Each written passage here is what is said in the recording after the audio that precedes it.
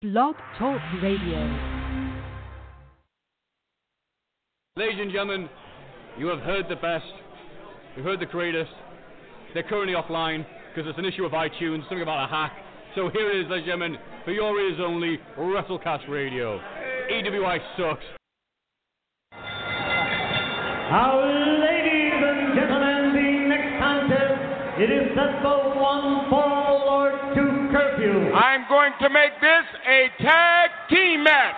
And I'm going to show every single one of you that there's only one boss in the WWE, and that's me. Does this look soft to you? Well, I'll tell you what. There's one part of our bodies that's soft, and it ain't soft all the time, if you catch my meaning. Ric Flair! New York City, Ric Flair! You're gonna find out what hard is all about! Fight! Machine gun!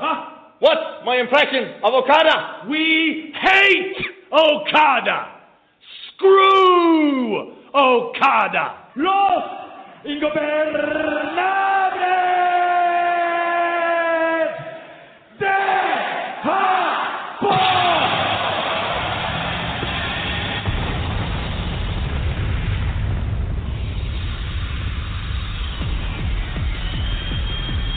This is WrestleCast Radio with your host, Ryan Cook.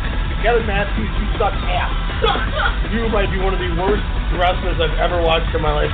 We're gonna start an announcer. No, that's Kevin Kelly And Alex Mello. Sorry. This whole thing, if it's him and Cass attacking each other, I might stop watching Heat forever. Them attacking each other.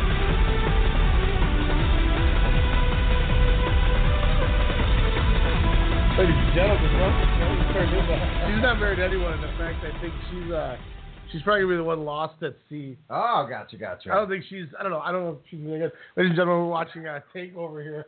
Apologize as we came in a shorter intro than normal. Oh, I love this finish. Kudos in case if you guys didn't recognize the voice. One more time. Botchamania's Owen Matthew giving Ladies us and an gentlemen, intro here. You have heard the best. Seems heard like the greatest. forever ago, but really, They're only currently a few offline months ago. because there's an issue of iTunes. We paused it. I forgot I should have told you I was playing it. I totally didn't think about that. So we were using the phone to hear because we're in the same room. The speakers aren't playing the sound, so we can't hear anything. And I didn't think to tell you that I was playing the clip. Anyway, you guys get the point. Okay, continue. No, that when we were live at StarCast weekend, which we finally got the interview as well with the Matthew from Botchamania. But yeah, if you want to play that wonderful clip, so then our audience can know everyone. Ladies and gentlemen, you have heard the best, you've heard the greatest. They're currently offline because it's an issue of iTunes, something about a hack. So here it is, ladies and gentlemen, for your ears only, WrestleCast Radio. EWI sucks. To the end there, a little shot. Was he taking a shot at Demetrius? Possibly. I mean, we did, as you will hear once Ryan uploads the lost interviews from StarCast there. I'm pretty sure just because we alluded to one Daredevil, Derek Fury, who is a WrestleCast radio favorite. Kind of his fame, if you will, in the Botchamania department. In the lore of the Botchamania. There was also Tommy Octane was on Botchamania, representing the EWI as well. Oh, nice. Shout out to Tommy Octane, really nice guy. We should show him what we were watching the other day. what was the Diamond Championship? Oh my gosh! Ace versus Mercer, and they fought on like a.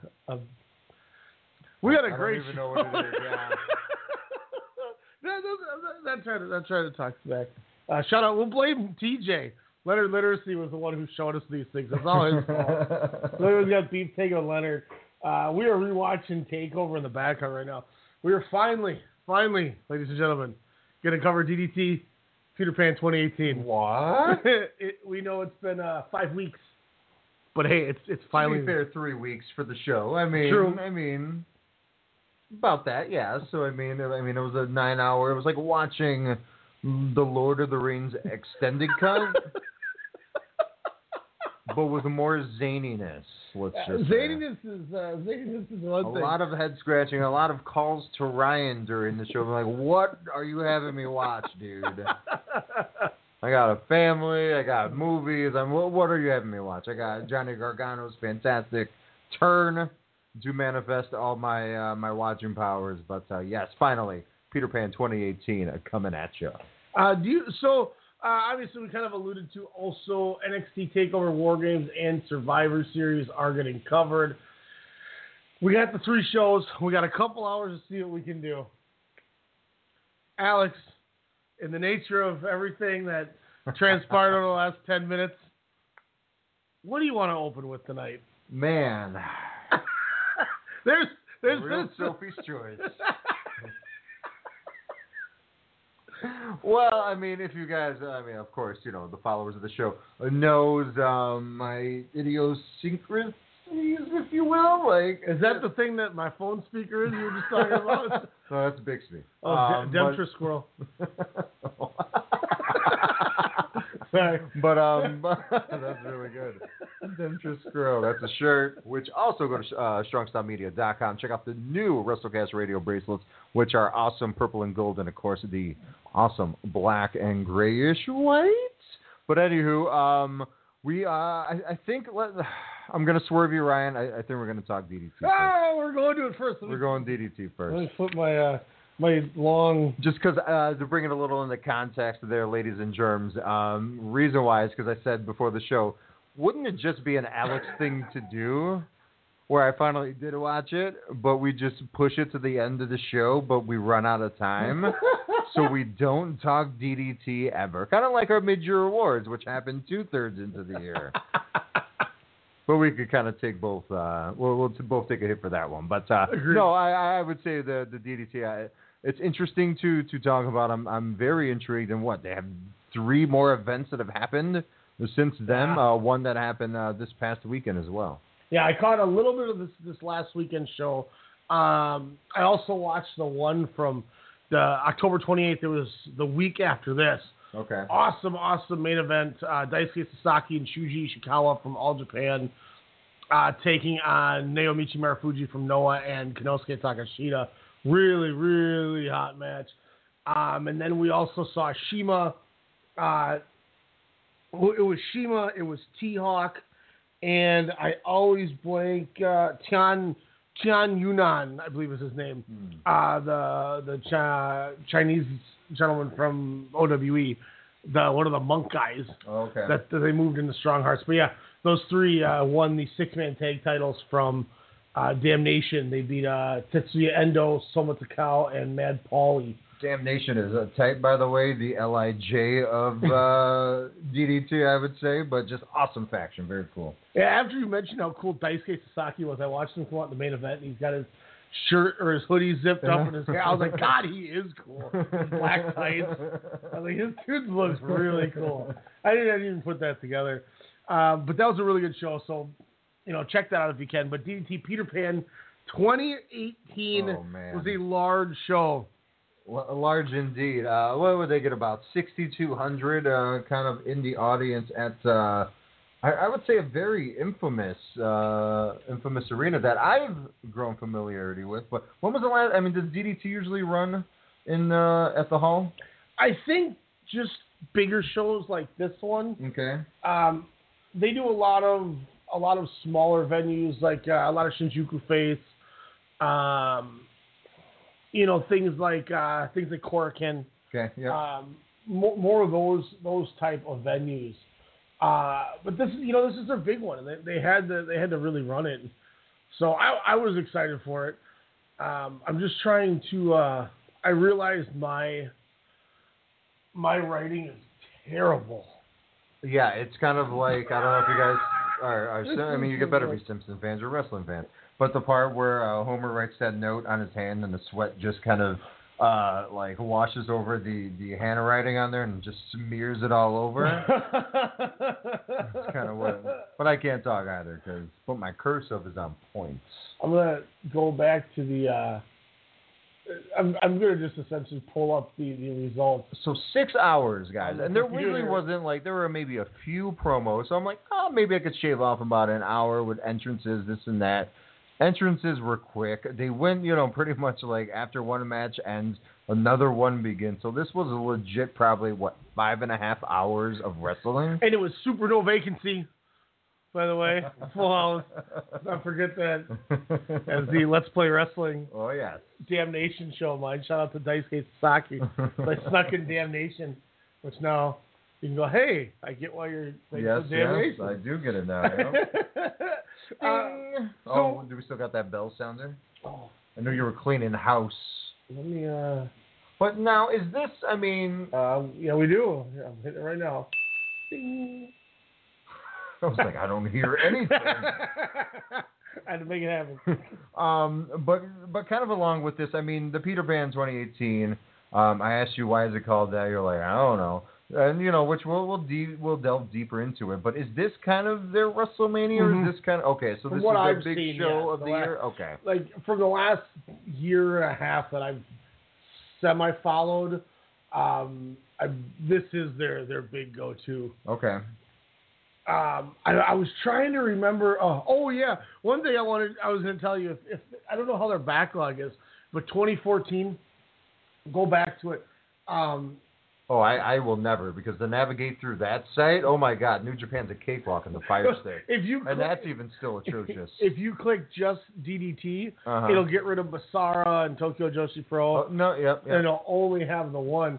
And another reason, guys, why this review is coming so late is because it took me maybe 4 days to get from Japanese to English onto the website.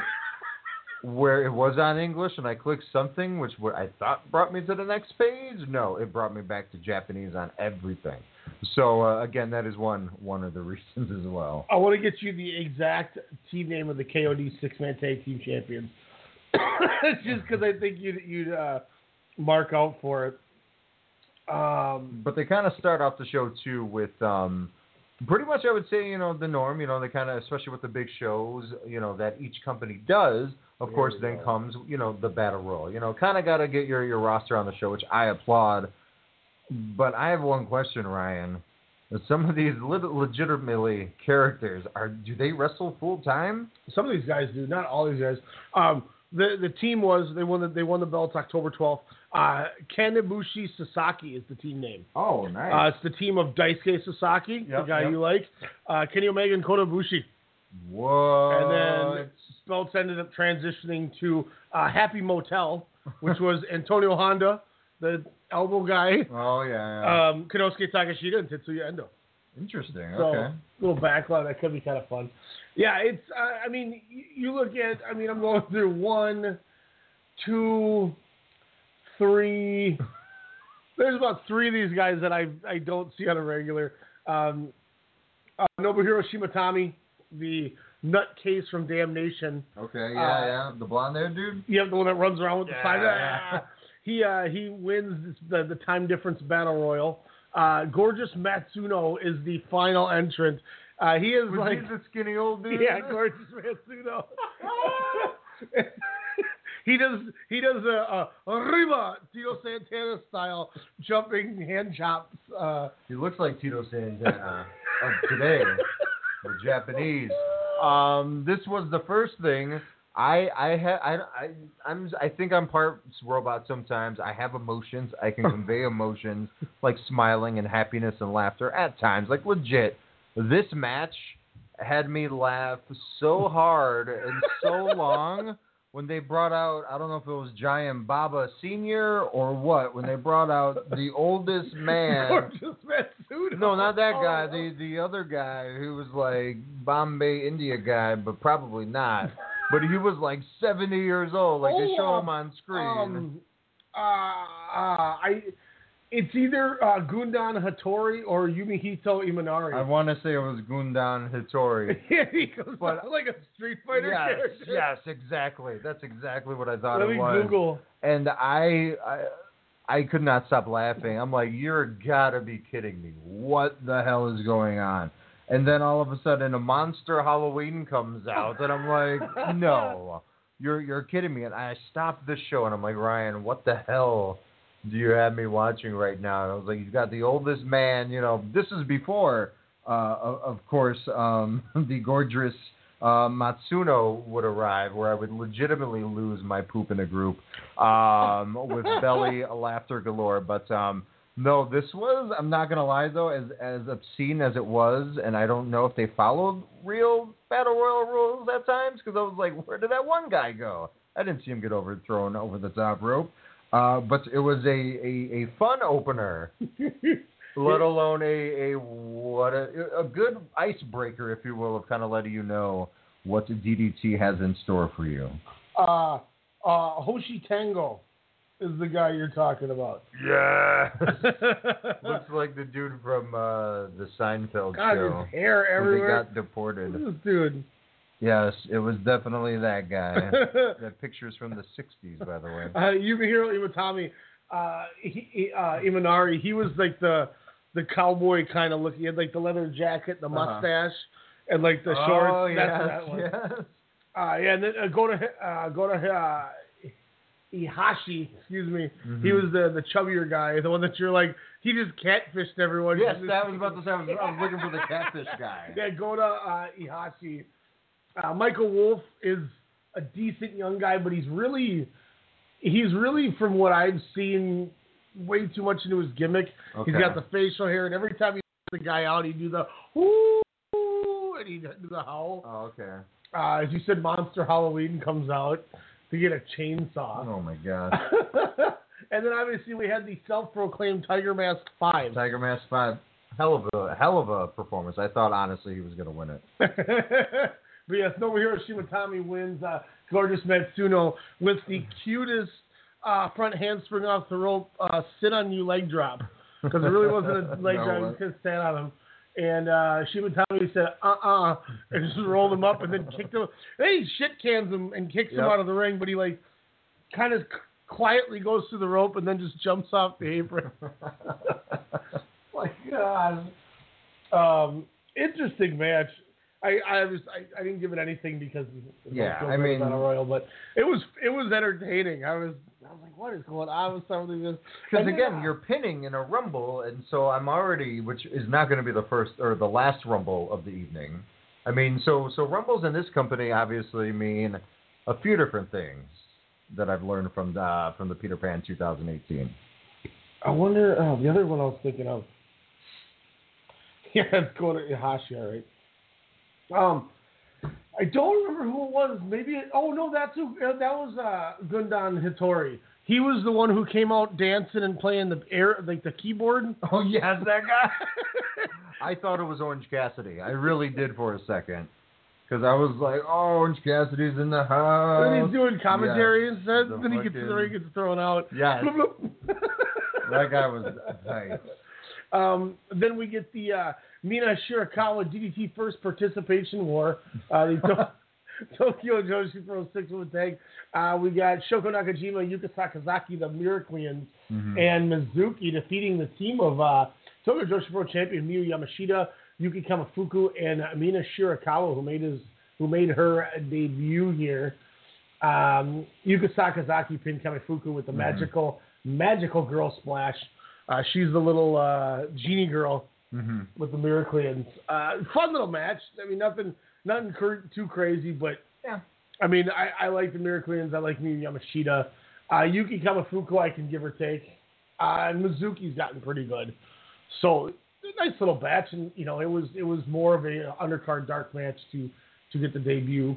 So yeah, no, definitely, and it was fast paced for sure, but it was a nice introduction for me for Tokyo Joshi Pro, in a way too, But again, just trying to figure out, who was who and what roles, that the 6 women were kind of portraying. I was like, okay, so who's good, who's bad? Is it different over here? What's up? But I enjoyed the match for what it was. It was nice and short. But again, the Yamashita, I was just like, okay. I wanted a little bit more, but again, it wasn't for that match. And so, it was just a 6-person match. Then we get the true opener of it. Yes. We see Soma Takao, Tetsuya Endo, and Mad Pauly, as I mentioned. Yep. Lost the titles, but that was their first defense, their V1 for Damnation. They defeat the team of Toru Owashi, Kazuki Hirata, and Yuki Ueno. Endo gets Hirata with the Shooting Star Press. Mm-hmm. Fun match. I'm a big Damnation fan. I love Endo. Soma Takao is awesome. Mad Polly is just that weird, kind of their bad luck Fale in a weird way with the face paint and just kind of but nice little match. Kazuki Hirata, I really like. I think that dude's got some skill. Fun little match. I don't even remember what I went on it. I went full 3 3.25. Excuse me, 3.25. And that's kind of where I drew the Los Ingobernables de Japón comparisons, because Mad Polly was like, oh, it's like evil before, you know. I just kind of saw that those correlations, similarities, you know, but that's not a bad thing. I mean, I'm not saying that they're ripping them off, but again, where they ooze that cool faction, I was like, okay, I got to watch these guys. Mm-hmm. They have characters. They have each of their people, you know, precisely to do, you know, certain things, or in this instance, to, you know, carry the 6-person, you know, tag team championships. I don't even call that the 6-man tag team. The KOD 6-man, yeah. No, and I like Endo. I've been an Endo guy since I saw him wrestle Konosuke Takeshita at the last year. Yep. So I always kind of warmed up to Damnation through all that. And then we get a gauntlet tag match. What was this, man? Talk about a head scratcher. So we start out with Jason Kincaid and Mizuki Watase. Watase wears this sweet suit like Naito, but he leaves it on still. And then Jason Kincaid is he's like a weird. He's the gift master, or he gives gifts, and there's a weird. Like angle. internet 10-second videos? No, like we wrapped Sydney's gift on Saturday. Yeah. The gift of something. Did Jen call it a GIF the other day? Probably. Isn't it? Now, to be fair, I've heard. I heard it's supposed to be GIF, yeah. Yeah, well, then they should have spelled it with a J like the peanut butter. Well, but then you have copyrights, and then you got to, like, get the F out, you know, on that one, because you can't have 2 Fs, like Jiffy. You know, WWE's legal department, I'm sure, could definitely, you know, help out in that department. But that's for another show. Panda cares, man. Powerbomb. But they lose in the first bracket. I was going to say bracket, and I stopped, and was like, what the hell? Oh, I thought you were going to say first Brachus. Awesome. Speedball Mike Bailey and Antonio Honda, the man with the elbow. And he does all the great Muda where he's going... He's doing that, and he throws like the pussiest shining wizard ever. But the awesome team there. They get the victory. They move on to the next team. Terumosaku Toba and Keisuke Okada defeat Bailey and Antonio Honda. Honda gets submitted by Okuda with an arm breaker. That was at 3:19. Then we see Tomomitsu Matsunaga and Michael Nakazawa defeat the team of Toba and Okuda with Nakazawa pin Toba with a leg roll clutch, 2:21. So they're keeping it quick. Then we see Kudo, who you mentioned you like, and Masahiro Takanashi, who won the electoral vote for the number 1 contender against Daisuke Sasaki. This was on 2 days ago, so I haven't watched this yet. That was that one. Like the match was, or the vote? The match was. Okay. The last thing I saw on that show was the Konosuke Takeshita versus Maki Ito match when she gave him the finger, and he's like, "Don't do that, young lady," and then he killed her with a punch. But they knocked out Matsunaga and Nakazawa when Kudo pinned Nakazawa with the double diving knee drop, minute 57. Then in 6:06, Kudo and Takanashi win again, defeating Kazusada Higuchi and Kota Umeda when Takanashi pinned Umeda with a Takatonic. So nice match there. They win the gauntlet. Good fun. How do you remember all of that, by the way? How you just eased through that Takatonic. Like, just all of that was awesome. No, but as I kind of, you know, I think during the 9th match of this tag match here, I kind of got the rules a little bit there. You know, like you were saying, it was just like the... It was a gauntlet. Yeah, essentially like the gauntlet. Not a bracket. But yeah, no, it was... yes, it was fun. Again, some of these talents, I was scratching my head. I'm sure, you know, once I get a little bit more informed with DDT, with more viewing, I'll be like, oh yeah, you remember that guy in Peter Pan in that tournament? Man, that guy's whack. But you know, with this here, But again, also the second Mike Bailey set of matches, I guess, that I've seen over that last week of 21 hours of wrestling. But yeah, do you know why he's banned from America wrestling? Eddie Dennis? No, Mike Bailey? Mike Bailey. No. Like I read somewhere that he is legit like banned. Because he used to do PWG a lot. I was wondering why he never did. For 5 years, yeah, got busted into, so essentially no work visa. So he was working those shows, and then he got banned for 5 years back in 2016 there. But he will still be able to work AAA, as I'm sure he has. Oh, good for him. So thanks, CZW, for dropping the ball on his visa issue as you were... What a bunch of bums. Yeah. Which I'm not going to lie, though. I kind of, as I, talked to you during the show again, I was like, I got a little CZW vibe. Again, it's the fun atmosphere. It's trying to bring fun into the wrestling, the dramatic theater, as is in the name, the Dream Theater, that be. But my whole thing, again, which we'll get to in the main event, is, at least they reach for it. They try to be as different as possible, but by also sharing a little bit similarities. But you can't go, there's nothing you could do, I would say, in that instance. Yeah.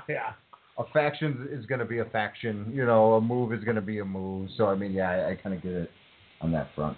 Then we have the Super Joshi Pro Wars 2018.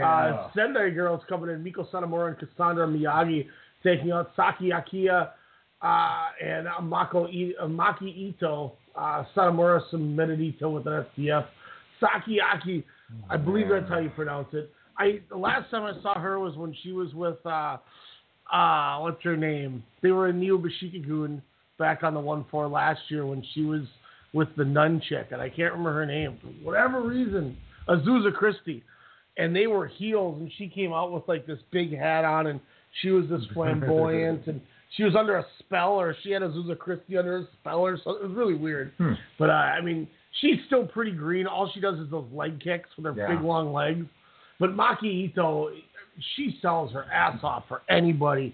That girl, she's good. That girl's gonna be really, and she's only wrestling like a year or two, I think. Oh my gosh, yeah, no, she definitely has that sympathetic character, but also like, hey, you may think I'm vulnerable, but I am going to fight into my last breath, as was proposed.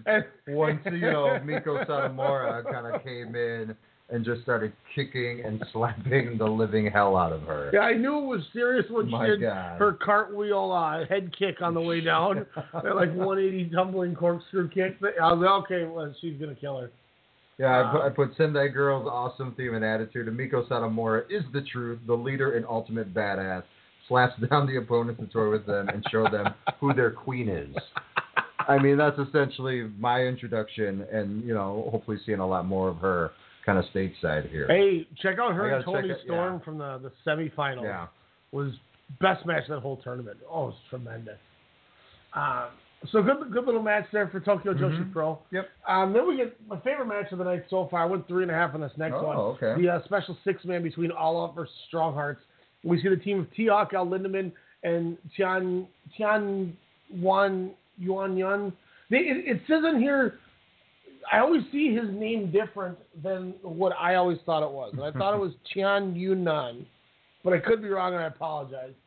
But they defeated the team of Akito, Shunma Katsumata, and Yuki Ino. Butchered that a little bit. Al Lindemann pinned Ino with a German suplex. Fun match. So I like Strong Hearts, man. I like T-Hawk, I like Lindemann. It's a Dragon Gate thing, I think. But it was a good little 6-man tag. Yeah, no, I enjoyed it. My gosh, though, who was?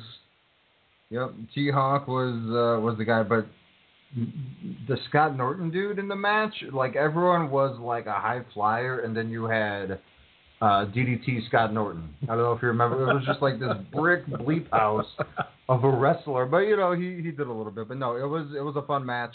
It was actually really well paced. I mean, it was like a New Japan Junior tag match, kind of in a way for me, minus of course, big Scott Norton over on the other side there. But I think it might be a Keith. Let me see. I think it might be. Yeah, this dude right there, right? Yes, Akito. Which, hey, he held his own, while everyone's kind of flying around, he was that much needed power aspect to it. So if you've watched Dragon Gate and haven't seen DDT, Akito is kind of built and looks semi like a Big R Shimizu. Doesn't have a shot put choke slam, but it's okay. Nobody has the shot put slam. Oh! God, Big R Shimizu's back. And then shout out to the King Shima for coming out and lending support as well. Yeah, and then kicking at Katsumata after Ino after the pin, and then like, hey, he's like, what are you gonna do? We just won. Like, oh yeah. Talk about special attraction match. This was the first one, kind of with a storyline. This was. I went 2 stars on it. It was just because it was so different, but it wasn't. It didn't blow me away, but the finish was so wild. I'm like, what am I watching? It really was, and that was one of the, I would say, and this was a weekend of wrestling for me. I can't speak for Ryan. Of some pretty inventive finishes. One from the women's NXT Championship match to, I would say, this finish right here to this crazy couples match. Like, I first start off with, there was an engagement? And I was like, Joey Ryan's pissed about these Japanese, couples stealing their gimmick, and then they're on a game show? I was like, all right, now it's a match. Let's go. Shout out to the engagement was at one of the outdoor street shows. Yes. But yeah, we see Makoto Oishi and Masaki Ohara defeat Joey Ryan and Laura James. Oishi and Ohara pin Joey Ryan with the Sky Blue Suplex Jackknife combo. If you guys are if there's any woke audience members out there, this is not the match for you. This is not the match for you. I'm woke, but I'm also, I'm a 90s kid, with whatever the hell that means, not, an excuse or whatever. But I was watching this with a few people, and they were like, what are you watching? I thought you watched wrestling. What's this? And I'm like, I was just like, what year was this, man? I was like, this was like 3 weeks ago. They're like, what? I was like, hey, man, this is in Japan. They got panties and vending machines. I was like, I don't know. They got octopuses flying in every direction, tentacles. I was like, I guess this is a place. Flying in every direction. But again, if you are woke in 2018 or the future listeners, do not watch this match. If you are woke, just do not. The most inappropriate, but I thought was fun. Not, I didn't think it was fun, the inappropriateness, but, kind of how, they went back at it. It was an interesting match, nothing to go home about. Again, I was confused. I was like, Joey Ryan and DDT, what? But, hey, you got to get a payday. But DDT feels like the ultimate home for famous dick wrestler Joey Ryan. Yeah, exactly. But, I mean, everybody did their own version of the bleep flip, if you will, especially Laura James, but was it Ohara? Masaki Ohara? Again, everyone had their own version. Or Makoto Oishi and she had her own flip, let's just say. Yeah, that was the lip flip. Yeah. But the German into the sunset flip for the double pin was bonkers. That was so cool. Yeah, that's the Sky Blue Suplex, and then with the flip over on there, it was dope. Then we had the Soken Holdings presents Will You Eat or Be Eaten? Giant special singles match. We saw Andreza, the giant panda, defeat Super Sasadango Machine with the Andreza press at 10:25. I love when he... The longest notes comes from that match. Max Moon versus Giant Panda. Conan taking on Kuma from I thought it was Conan. I was like, it's the only way he's going to get cleared to wrestle. You got to come to DDT. Literally a 20-minute joke stand-up set with projector screens before the match. He at one point he had Andreza the Giant Panda down and completely flattened as he reinflates in the crowd. Whoa! And then they bring out the Super Sasadango giant inflatable. Oh my His match is as wild as it says. The Max Moon Panda was out. I love how it says giant Max Moon Panda in giant letters. It was exactly what we're literally saying this was. It was theatrical, again, in the name of the company. This is what DDT was all about. Like, again, watching this show also reminded me of the South Park episode where they made wrestling into theater. You know, and I totally got that vibe from this. And so that's why I usually would scoff at this, but I just let it go or just put my hair back, if you will, and just kind of watched it for what it was. I loved the ending. I loved how it then ventured into like an art house film. It went to a black and white video of like the panda's life, and then just the blood, that came out of that head. Just so much stuff happened in this match, but literally a one you got to see to believe. It was wild. It was. I don't know what to say. It's a giant inflatable panda wins the match. Yeah. Then we have the difference in 27 years of age, representative, director, and president, 48 years old, and belonging wrestler, 21 years old, waste, blood washing, conflict play, final settlement, weapon, rumble. That's the match name. No joke. We saw Mao defeat Sanshiro Takagi with a Cannonball 450 through a bunch of plastic storage totes you'd buy at Staples. Oh my gosh. That looked painful. And then they did it on top of like a dresser. It was like Japanese dressers, man. Which we saw the return of Shinsuke Nakamura. Oh my God, yes. A lady. Your thoughts? Okay, so I'm going to preface it with this. It's a weapon of Royal Rumble. So they have a countdowns to when someone else brings out a weapon. Everyone got, 12 rounds of weapons? No, I think it was like 4. 4 or 6. No, they had like 10 rounds. Was it? Oh, yeah. They had a lot. But anyways, yeah, because I think there was like 11, and then I just stopped counting after that. But so they have people coming down. But one of the funniest things in the world, not only did someone bring out, CDs in boxes, like old CDs, like you said, the totes, dressers, but all of a sudden, the old WWE Shinsuke Nakamura theme plays, and or as I like to call him, Shinsuke Nakaposer, and did a flawless job of everything as he's in the ring and just goes crazy on him. I could, and they used like you said, they used the E music. Yeah. Like, they don't care. No, they did not. and then some girl comes out and and at one point Mao keeps getting these terrible weapons, and like Sanshiro Takagi gets like a bat, and then he gets like a dresser, and they're like, oh, and then they bring out a bed. And the bed falls off of the stage. Yeah. They get it back on the bed. He power bombs Takagi on the bed. And then Nakamura gets slammed on the bed, to which the girl who comes out as a weapon for Takagi to distract Mao ends up getting in relations with Nakamura. Gyrating. So then they leave. At one point, Andreza, the giant panda, is brought out as a weapon and pops to the crowd going, oh! They had to rush Andreza to the back. This match was 24:05. It was as wild as it sounds. There's a shop vac involved. The phone call, that's right, for his weapon, and then it was a... oh my God! So get this. Well, he mentions the phone call. So what he had them do was they legit put Mao's cell phone number on that screen. That was really his... Oh my God. So he really called him. Like, he really called Mao during the match. Like, you can't make this up. It's insane. Oh, my gosh. Yeah, the panda was back. I was like, little moves done so far, but why not take him out? Yeah, the panda starts deflating. Oh, my gosh.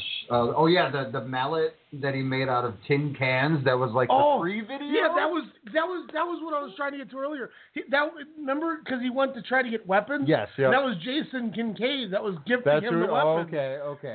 From the gauntlet. Yep. So he's gifting him these weapons. That's where the mallet came. Like the old hobo with, the bag of cans.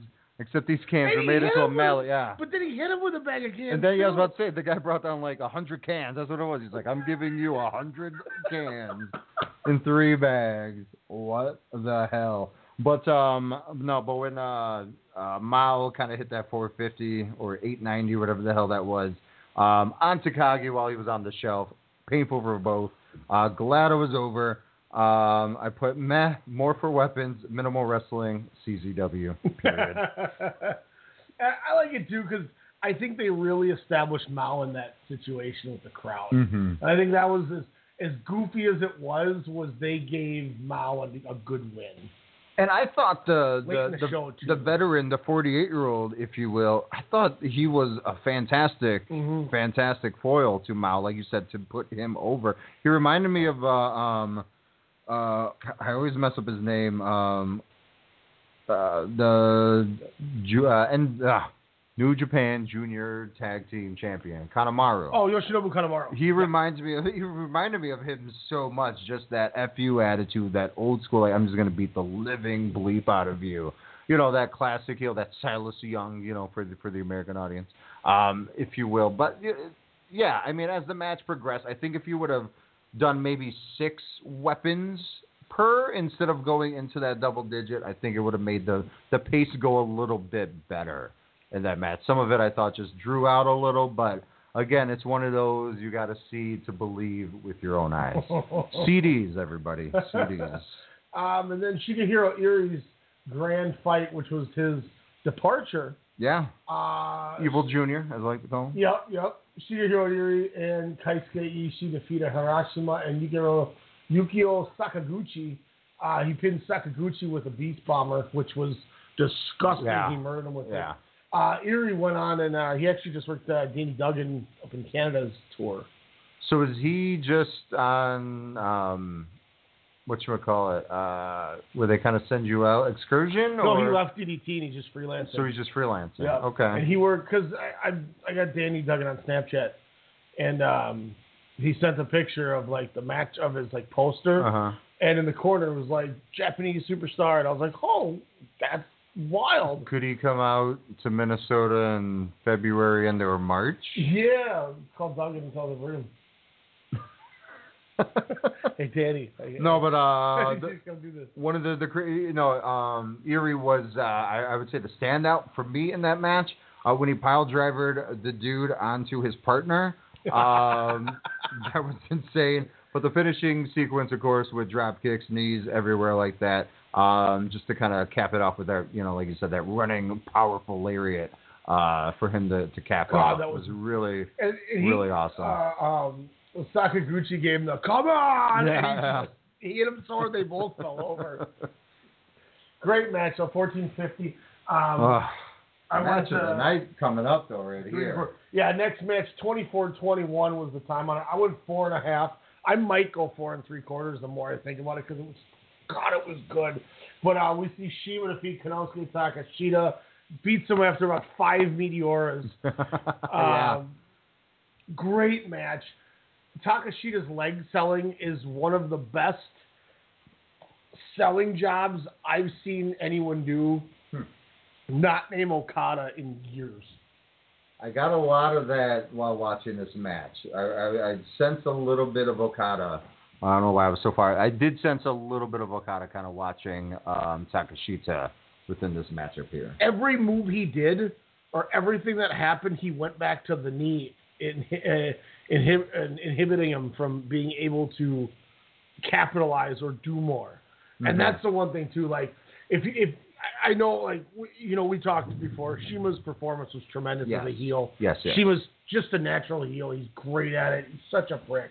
But if you go back and watch it, pay attention to Takeshita's leg sell. Mm-hmm. It's and Shima, the way he works it too, is just, this match was, God, this was a flawless match. It was so good. It truly was, and that's what it was. It was a wrestling match. I mean, they dubbed it as a dramatic dream match, and I can kind of see why. Because again, it's Shima, the veteran for multiple decades, versus Takeshita, where it's like, well, maybe is this the guy, the foil to Daisuke Sasaki?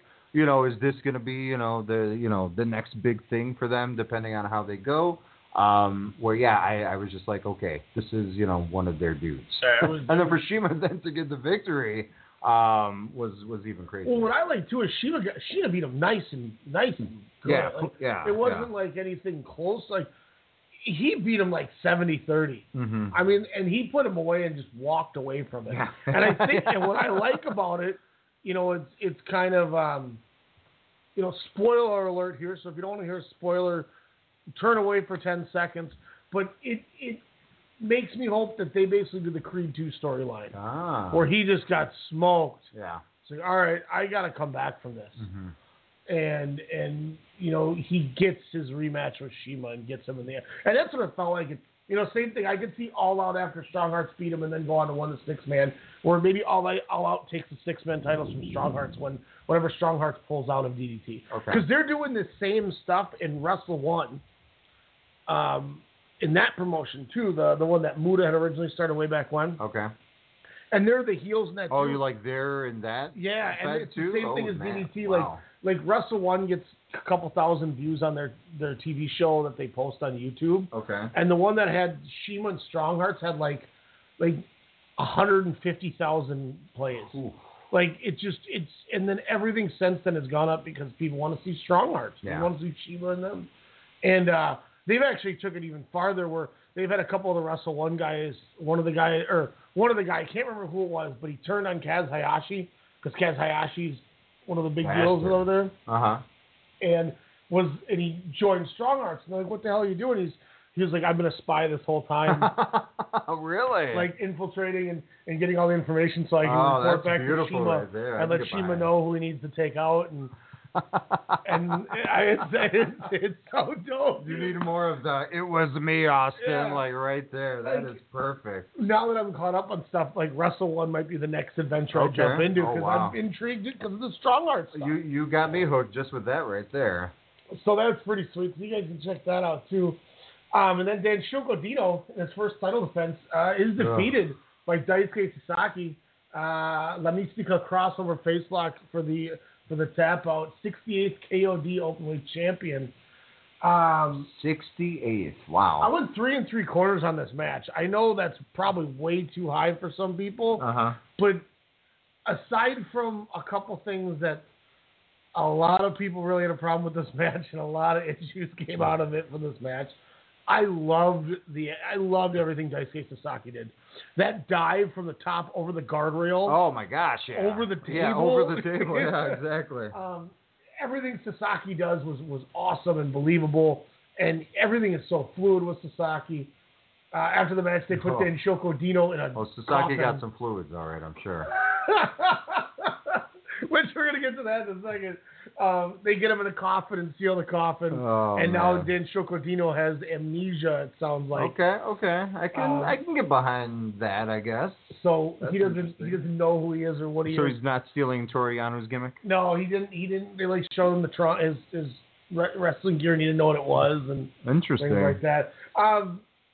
This was, as I said a couple weeks straight before we watched this, you people know. I said, Alex, in this main event, you're going to see something that I guarantee you've never seen in your entire life. Oh, yeah. And it's going to blow your mind. I don't know how, but I'm going to tell you when you see this. This was and I could tell you were intrigued because of how much I hyped it. But literally, I was not wrong. Yeah. It was something you have never seen in your life in a wrestling match. And feedback on the main event. What did you think? I mean, obviously we're going to jump right to what you were just talking about there. The thing that would pop me the most, I mean, when Sasaki's picture was inside the coffin before the match, I was like, whoa. Again, this is a second warning for the woke audience of 2018 wrestling fans here. Do not watch this match. There were things where I'm like, how is this guy just going up to the crowd? And don't watch Dan Shokodino. Probably. Not to cut you off, but to be fair, I mean, one of his... Yeah, I mean, watch Sasaki. That guy's amazing. But no, yeah, Dino, no. I mean, he's pulling audience members. He's grabbing gentlemen's crotches in the audience. He's sniffing. He got the dude in a tombstone just to rub his, gooch chode on him. To Sasaki. I really hope Sasaki got paid a quadruple his normal rate for getting put this. Again, it was like a Toru Yano, but with Juggalo wrestling type of a character. I get it. It's supposed to be a comedy wrestler, but why is this guy your champion if he's a comedy wrestler? Again, it's different. Part of it is he's over. But this guy, but how? He's fondling, he's grabbing, and then he gets naked. No, he's thonging. No, sorry. He had multiple thongs on, and he's squatting down, pretty much teabagging. Oh, the traumatizer, I believe is what it's called. So there's moves. So literally his moveset. Are there video games for this franchise? And if there are, maybe that'll help me get over this whole thing. But to me, I even put very gross but interesting. And then I was like, wait, can Toru Yano ever win gold? You know, I was just like, but no, Sasaki grabs him. He gets grabbed in the junk, tries to kiss him. So that was the other thing. It was, I don't know if it was homophobic or whatnot, but like the whole time he's like trying to kiss him, like, no. And everyone's like, and just kind of making a thing out of it. Where until, finally he does land the kiss on Sasaki. Like, it goes on for a long time where you're just like, what the F am I watching? Why is this for a championship? He knocks all the refs up by kissing him. That was. But then that was Sasaki proving he could overcome Dino, as he grabbed Dino and kissed him. Yep, he killed the ref with his kisses. That's. And Daisuke Sasaki said, "This doesn't affect me," and he starts kissing Dino back, and Dino's like, "Oh no!" Oh man. But yeah, the triangle, when he went bare-assed as he put Sasaki in the triangle, my God. Yeah, I couldn't. My God. So he's got a dude in a triangle choke with no clothes on. Oh, and then also he goes to the top rope and does a moonsault naked. And let's not forget when he tucks like Silence of the Lambs, and he walks. Oh man.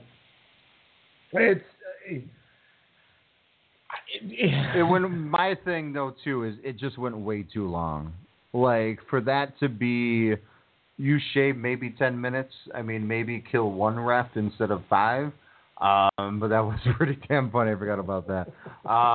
But no, I mean you don't need all that other hijinks with the audience. I mean that's an audience participation to an nth degree. But yeah, it just to me didn't do too much. To make me watch this, Don Shaku Dino type of character, but it did make me think, wow, whatever, Sasaki's the champ. Hopefully they just move this feud out of the way, and let's see what this guy can really do with some workers. So that was the positive, where now he is going to be the man.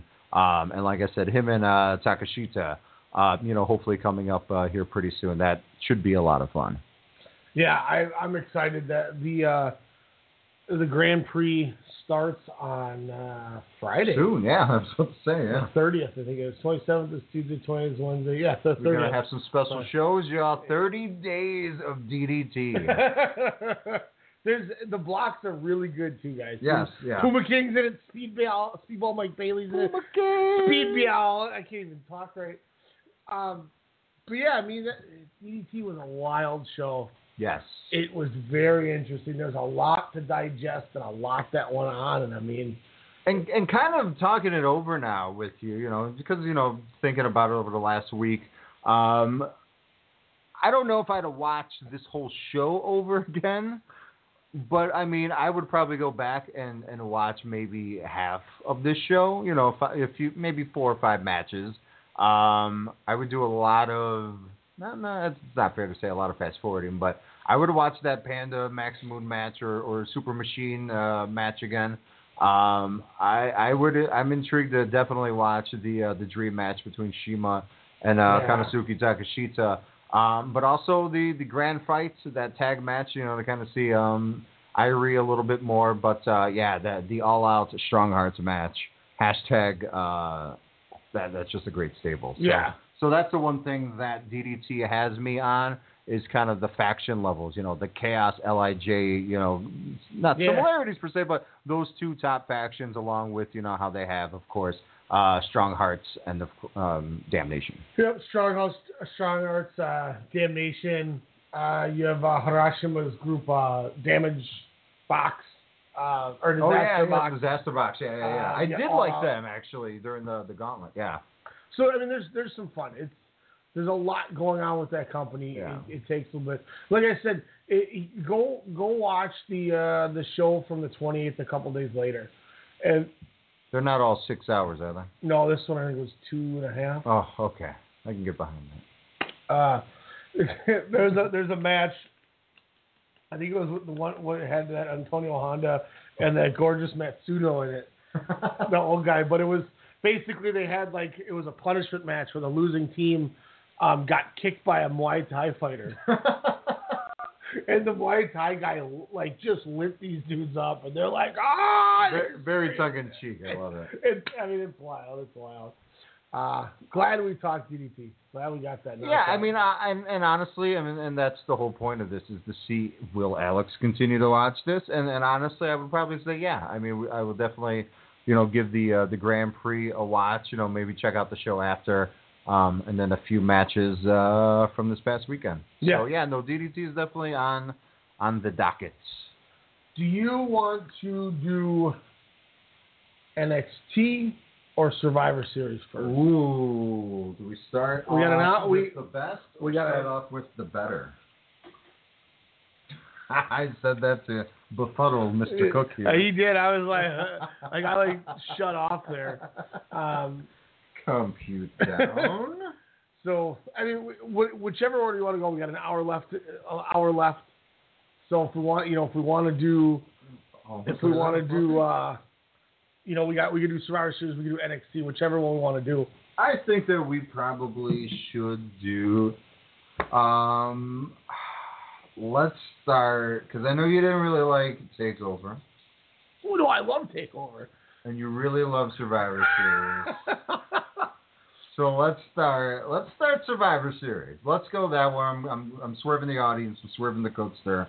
Let's go Survivor Series. No, I want to ask you something too, and this is something that a couple other shows have brought up, and I wanted to just ask your opinion on this. Okay. She's getting kind of killed for it on the internet, and I wonder if I can find the exact tweet. Who, Nia Jax? Yeah. Lana. Oh. Really? Yeah.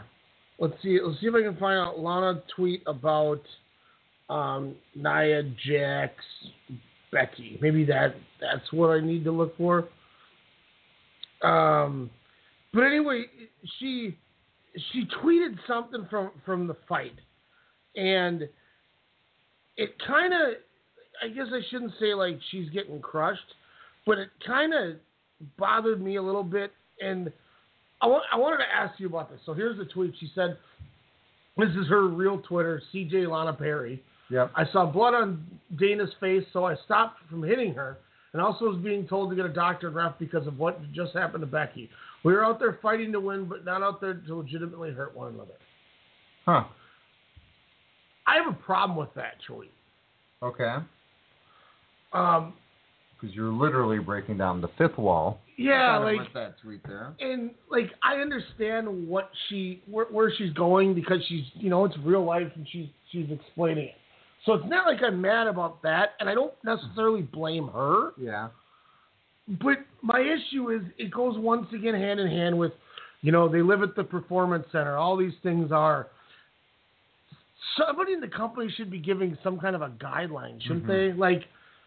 You can't do that because you're saying we're out there trying to fight to win, but we don't want to hurt each other. Oh. Yeah? I'm out there to get drunk, but I'm not going to drink any alcohol. You know what I mean? I'm going to go to a buffet, but I'm not really hungry. You see what I'm saying? It doesn't make sense, does it? Yeah. It almost. But she's kind of been known for that on her Twitter, where she blurs the lines, but then just totally goes out of where she is just CJ Perry, and it's just wait, someone should have a Twitter police on some certain active wrestlers. I would say. So shouldn't it have at least been hey, I saw the blood, wasn't sure what was going on. But we kept at it because we were trying to make a statement, but I was trying to help my SmackDown partner. Uh-huh. Or, we all know what we do as entertainment, and when I saw the blood, I knew we had to figure out who was hurt. Who was hurt, yeah. Go one extreme or the other. And the perfect example, the two examples that that I heard when people were bringing this up, and I thought they're great ones. Is, did you read Chuck Taylor's Twitter? No. Okay, Chuck Taylor might be the funniest Twitter person ever in the world. There was some insane tweet that he said as like an example that I want to try to find. Chuck Taylor, a Twitter. I just typed twatter.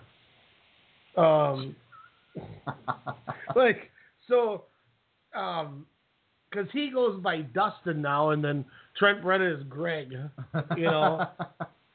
So, like Chuck Taylor tweeted, y'all see Greg do the Masahi moonsaults yet? You know, he posts things like, if anyone tells me, like, I can't say something on Twitter, like, I'll do whatever. Like, he has some of the wildest tweets and things you could have. But regardless of those, like, he just fully goes for it, says whatever he wants, doesn't give a crap what he says. It spent way too much yet in 2 hours setting up a PS4 account in Japanese to watch the Sixers, but it was worth it. And he tweets Jimmy Butler. Had 4 whiskeys and cried twice during Skyscraper. Dwayne, you've done it again, you son of a bitch. 13 hours to Tokyo. I'm going to get wine drunk and cry on this flight. F y'all, I'm going to live forever or die today.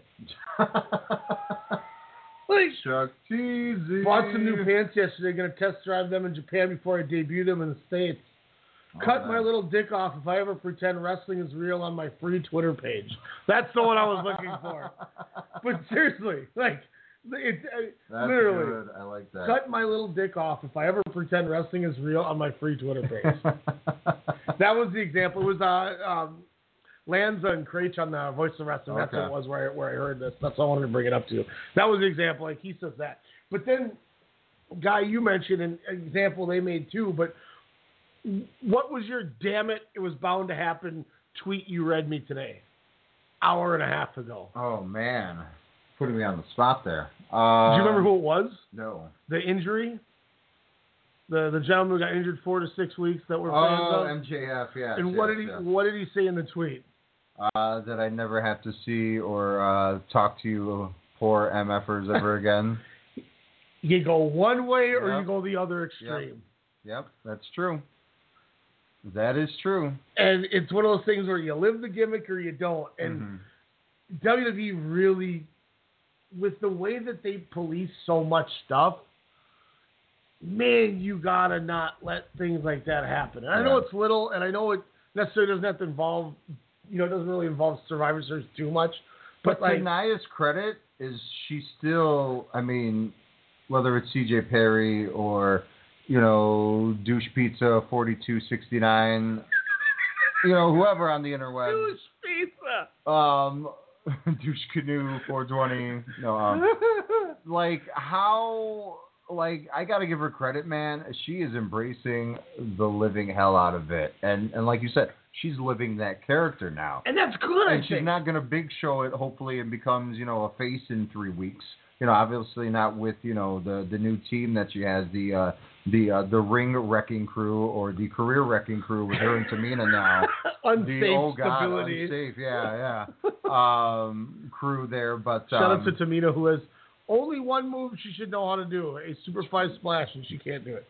Or a kick or something. And she's been with the company for 15 years. Yikes. But no, with that, I mean, I will give her credit for taking it all in. Now, with Heat, supposedly, real life Heat, with the locker room, with SmackDown side, with the women's locker room, with her getting a push, sort of say, which we'll get into here in a bit, especially with the first match on Survivor Series. Do you think it's right that they're pushing her? I mean, they're seizing an opportunity, right? But also, I mean, it's a damned if you do, damned if you don't, because in a way it's a blessing. You're going to get Becky Lynch, Ronda Rousey. If you insert someone else in there, by all means, I'm sure it'll be an added bonus. But right now you have your WrestleMania main event. Like, it's going to close out with 2, if not 3 women. Yeah, don't do 3. Just do a one-on-one. I agree they should do a one-on-one, but let's be real. It's the WWE. And, hey, 32 had a really good 3-way with Becky Lynch, Charlotte, and Sasha Banks. But then they're going to shoehorn Nia in there. No. to you. No. That's like they did this year at WrestleMania. No, I'm going to tell you flat out as somebody who always predicts the WWE correctly. They're going to shoehorn in there because she's the one who put Becky out. And she was the one who should have beat Ronda, but they'll have somebody do a run-in and stop Nia from beating Ronda. And that's why they'll do a three-way. No, I think that'll be a roadblock. No, Becky Lynch, Charlotte Flair, one-on-one. Or Becky Lynch, Ronda Rousey. You don't need to put anyone else. There's no reason to add anything. But that's the thing. So now with them adding, a few more principles to this, as we stated last week, now we got to wait 5 months for this match. Well, now they have different components to stretch that and make it a little bit more like, okay, we know it's coming in April. We can wait because now we have part 1, part 2, and part 3, kind of leading into this feud. But again, is it worthy? Should she get a push like this because of her carelessness into that interaction, the Raw before Survivor Series, or do you think? I don't know. Like the E, what would your stance be? So, what I could see is they're doing this because they're going to have Becky beat Nia at some point. Something that I heard was Becky loses the SmackDown title before the Rumble, and she goes in the Rumble, so she's in the Rumble, and her and Nia are the last two. And she eliminates Nia to win the Rumble. And then she chooses to challenge Rousey. And then you get her on Raw. And then you can essentially get her away from Charlotte and go somewhere different with those two. But now you've established her and Rousey as WrestleMania's main event. Yes. And she got her comeuppance on Nia. And then with her being on Raw, they can wrestle at Roadblock or whatever. Yeah, I was about to say. There's your February pay-per-view. Yeah. And then you can move her on there and have her Steve Austin. She wins the Rumble and heads on to Mania. Man, and then you easily got you don't have to turn her. You don't have to do anything. It's just more momentum building up for April. Do you think people are is everyone going to be pissed when Rousey beats her? Like, how mad are people? I shouldn't say people. How mad are people going to be? People are going to be... Because they know it's going to happen. They're going to be livid, but, I mean, if they do, which hopefully they will, stick to the one-on-one, you'll have this will then lead to your Extreme Rules match of 4 versus 4. Because then that really could be the kickoff for the summer, where then you could intertwine all 8 horsewomen of whether the octagon or the squared circle... where then, I mean, you have your 2018 not hot women, that sounded bad again. Sorry, woke people. Women's, programming, in wrestling, which, I don't know. Then that could lead into, Fox, into the fall, depending on that push there. Yeah. So I just, So, Lana, stop with your Twitter fingers is what this whole thing is. Yeah, exactly. That's kind of where I was going with it. Like I said, it was just more, I was more just curious if you had seen it, and it just the only thing I saw was where CJ or Lana was all like talking about weak, just don't go AWOL again, where she where Nia replied which I thought she did brilliant. She's like, wow, your team does a lot of bleeding, such a weak trait to have, as Natalia kind of talked about bleeding blue for Shane McMahon, and I thought I was like, okay, Nia, that's funny. Ready! But careless. All right, where's my Survivor Series review? I didn't watch the pre-show because as I circled you and texted you with this match, I was like, there's no way SmackDown should ever lose this match. And they won. And they won. Now, here's a problem I have. Let's just get right into this. You brought it up. I'm going right into it. So, you just signed a $1 billion deal with Fox. Yep. And you have their show get swept because, this is a one time a year that it's brand warfare, as Michael Cole said 19 times. Supremacy. He said that almost as much as by the end of this match, you could tell that Morrow and Nigel were either getting told in their earpiece or they just didn't care. Mm-hmm. But every other word was, the match doesn't officially begin until all the men are in the cage. Like, they were saying it as like a joke by the end of it. Yeah. But you have them get swept. And not only do they get swept, like I said, the Fox thing happens. But then somebody supposedly forgot what was supposed to happen, and SmackDown wasn't supposed to win the pre-show. No way. And somebody told the wrong person the wrong thing, and instead of calling an audible like mid-match and just telling like, hey, just have the Revival beat the Usos instead of the Usos beating the Revival at the end, Vince must have just threw his arms in the air and said, oh, just pretend like it never happened and we won't address the match ever. And they don't. No, they don't. I think I heard someone say, well, it was the pre-show match. Like, it was on the WWE program and someone brought it up. Yeah, the New Day. It's the pre-show. We won. They kept talking. Like, and so here's the thing that bothers me. Is burying your own products? You're telling me that you assume that we're not going to know what happened 10 minutes ago is proof. You're also telling me that there's no reason to watch your pre-show. True. That match literally meant nothing to anybody because you acted like it wasn't even a real match. Yeah. Now, in a company that runs, vignettes and, all right, we have 4 minutes for this time, and they get their interview time correctly, and, they have time to set this up, and they have, they have all these agents backstage, and they have all these people in Gorilla. You mean to tell me not one person could tell them the right finish?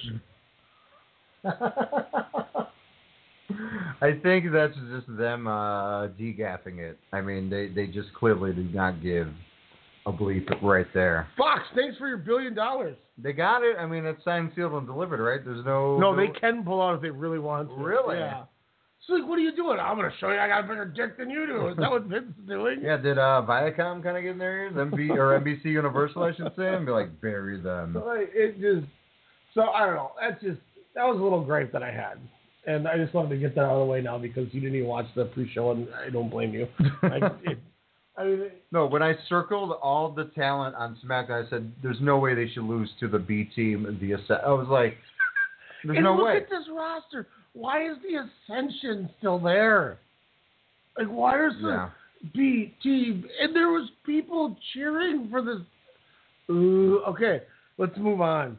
Raw women beat the SmackDown women. I went 3 1/4.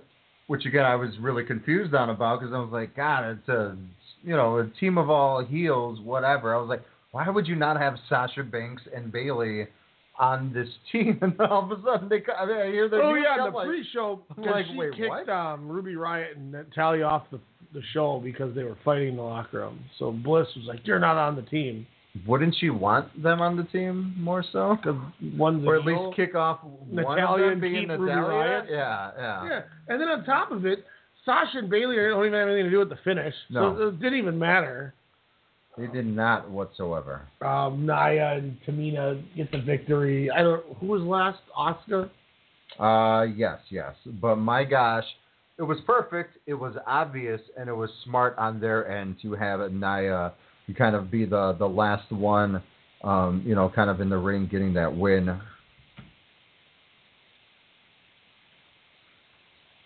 No, that's all I was going to say. I'm just kidding. No, so, I kind of like that, again, that smart aspect of what they did, because, again, they said, okay, we know what you guys have been saying, what you guys are doing, and, again, nuclear heat when she came out, and, again, they're in a weird position, because, again, her carelessness cost them something, but in a way, it landed them even, more money when it's important. Let's hope. WrestleMania. Now, here's another thing, too, that I read the other day, is they don't even have a timetable for Becky to come back. Yes, I did. Just hear like that just like too. Bliss. Yeah. There's not even she'll be back before the year's over. Like maybe this isn't as good as we think it is. That's not good then. This in a weird way, and I'm not using this as a way to dog Becky Lynch, and I'm not using this as a way to downplay her either. Yeah. But or compare her to anything like that, but because she's not Ronda Rousey's the biggest money maker, cash cow in this company right now. Yep. And I said that from day one. But this is reminiscent of Shibata and Okada. Okay. But when I always said, what if Shibata would have injured Okada? And New Japan would have never had that last run of Okada. Yeah. Nia injured Becky? You know, Nia didn't Shibata herself. What if she injured Becky, and it's a situation where we don't see Becky come back? Oh my gosh. Well, we are on the damper hour of WrestleCast Radio, but no, that is a possibility. You know, something that no one wants to see, obviously, including Nia herself. But I don't know. I'm hoping it's not something that long. I mean, with all the testing and everything that they're doing, obviously, keep your, you know, you want to be safe on every level possible. You know, obviously what they're doing with Bliss as well. I mean, but then what does that mean with the vacating of the title? I mean, what does that do with that Raw or the SmackDown Women's Championship? I mean, tournament, do you have then Charlotte in a match, you know, leading into something? I mean, that would obviously make the most sense, you know, where then she can kind of continue that storyline in a way. But again, what else are you going to do with your other talent that's on that show? And I mean, I'm taking it to the extreme here, but playing devil's advocate, like with, you know, and more bringing this up because, like you said, you know, should Nia Jax have won? Are they doing it right by letting her run this angle on Twitter? Yeah. What if she really did put her out? Oh, man. You know, and they are doing this and allowing it to happen. No, I think a good angle that I think they should do is I think they should make her vacate the title and play it up like she's done. Done, yeah. And then have her show up at the Rumble. I was about to say, and especially and too, then Nia's like, she goes, you know, that type thing. Because they humanized Becky even when they released the video last week where it was, you know, Becky Lynch finding out the news that she wouldn't fight at Survivor Series, and then how she had to tell her parents like, hey, it's concussion, you know, hey, I broke my nose, you know, I don't know what the severity of it is, but I'm not wrestling Sunday. Where, you know, it took her out of her being the man, you know, at that moment. Showed that real vulnerability where, you know, it broke my heart. You're like, oh, my gosh. Like, yeah, it is real life here for a second. You know, and, you know, if they build that up again where she could still be the man when she does come back, I think you're 100% right. The Rumble is the best way for her to come. Don't ever come back a week before TLC. Don't ever come back during the TLC match. Maybe on the Tron or something. But yeah, maybe that's you build her up like, oh, she's coming back. Her career was, you know, thought to be over, but the championship and her hatred of, you know, Rousey and Jax, you know, then can catapult her even bigger than where she was before 2 Mondays ago. Oh, excuse me. There's a sound clip that I was debating about playing on the air, but I probably won't because I think there's an F-bomb or two in there. But the whole I still after getting it rewatched, I still don't like that they had her hug Charlotte. That still pisses me off. I love it. Especially after the Survivor Series match, I thought it meant even more the Survivor Series that match, she did it. But once again, here's my thing is, I trust you. I know who you are. You're my best friend. Yes, I hate you at the moment. Again, that's what friends go through. But you don't need to. You know their history. Even if you're the casualist of all give WWE her a handshake fans. And say, go in there and take care of business and leave. Hey, like they always say, brothers don't shake hands. Brothers got to hug. It's the same thing with sisterhood. Yeah. I mean, that means more. I mean, and that's more powerful, I think, than a handshake. But doesn't this kind of tie into the pick an avenue?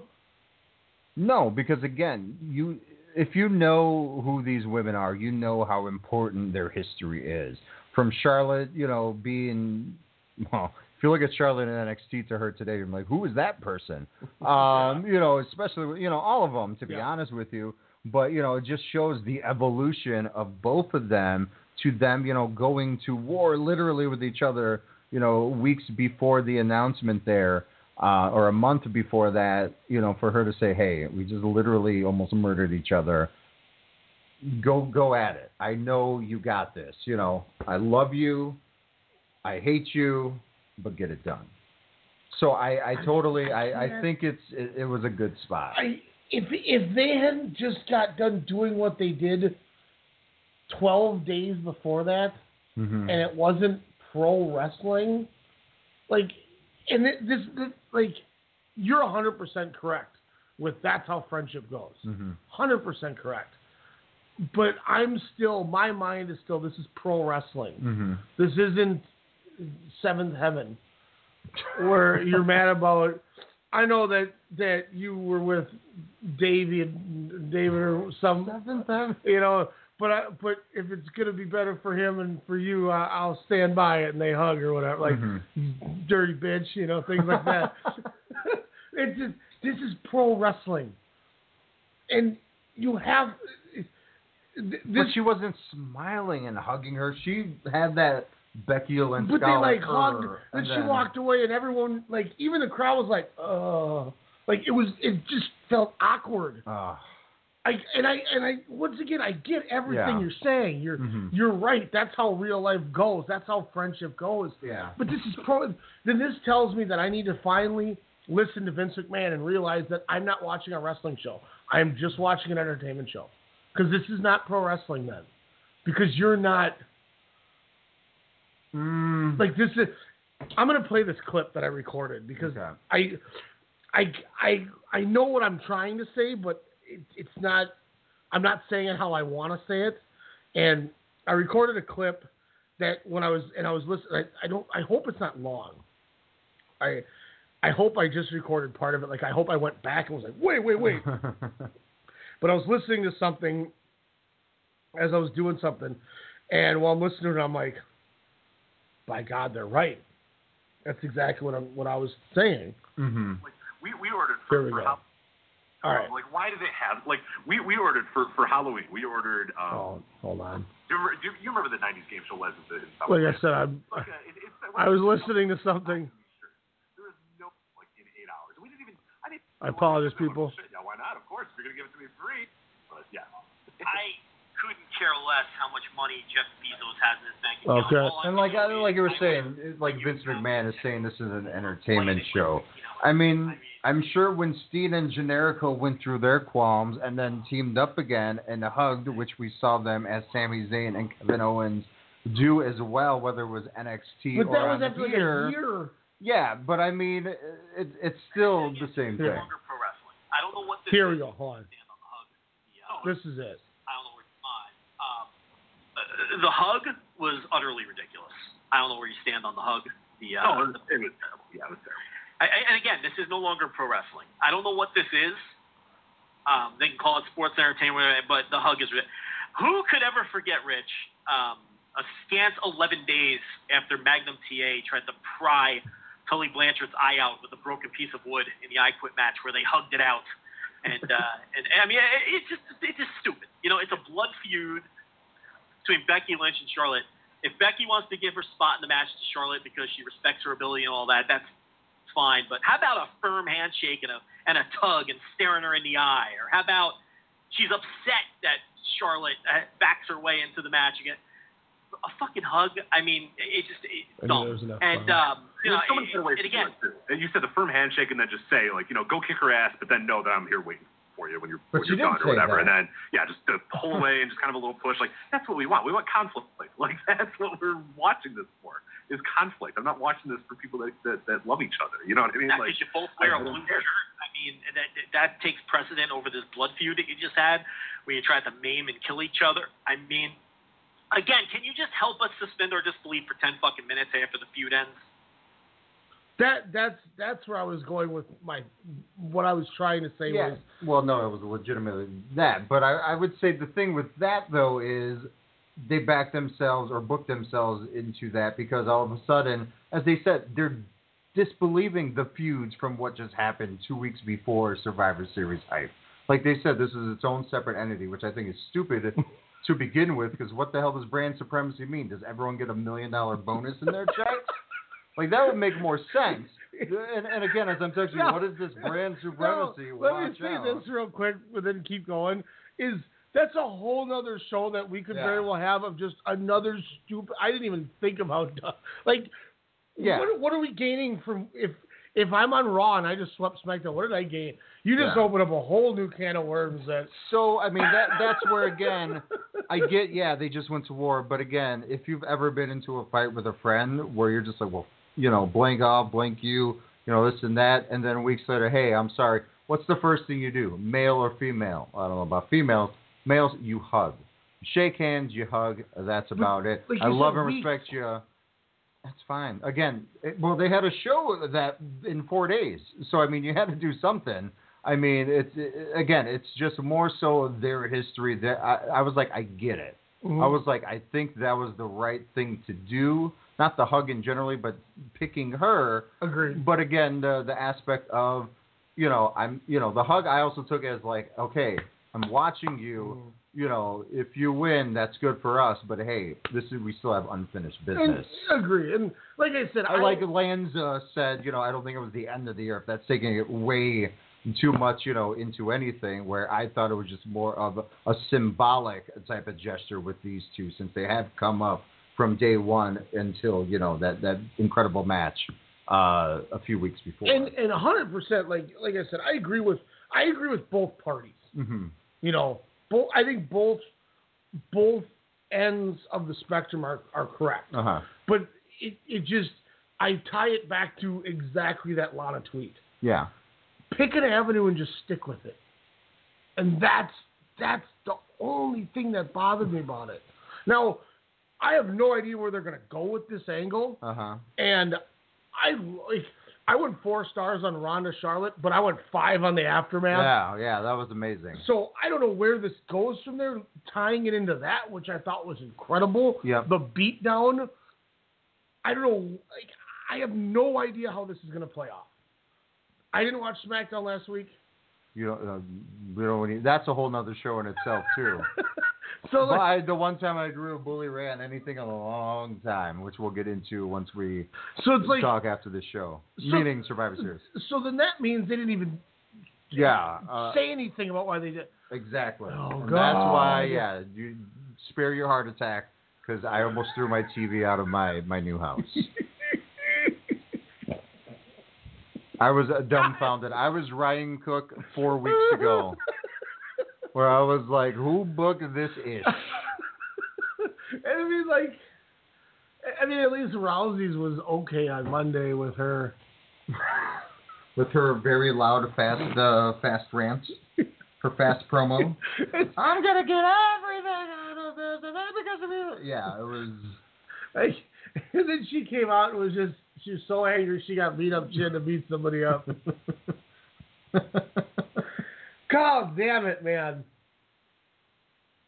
But then we got a dream match. Shinsuke Nakamura, the U.S.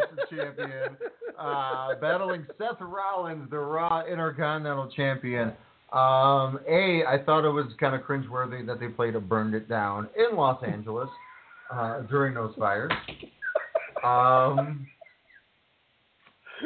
Should we go to NXT? But just like AJ Styles, Shinsuke Nakamura at WrestleMania,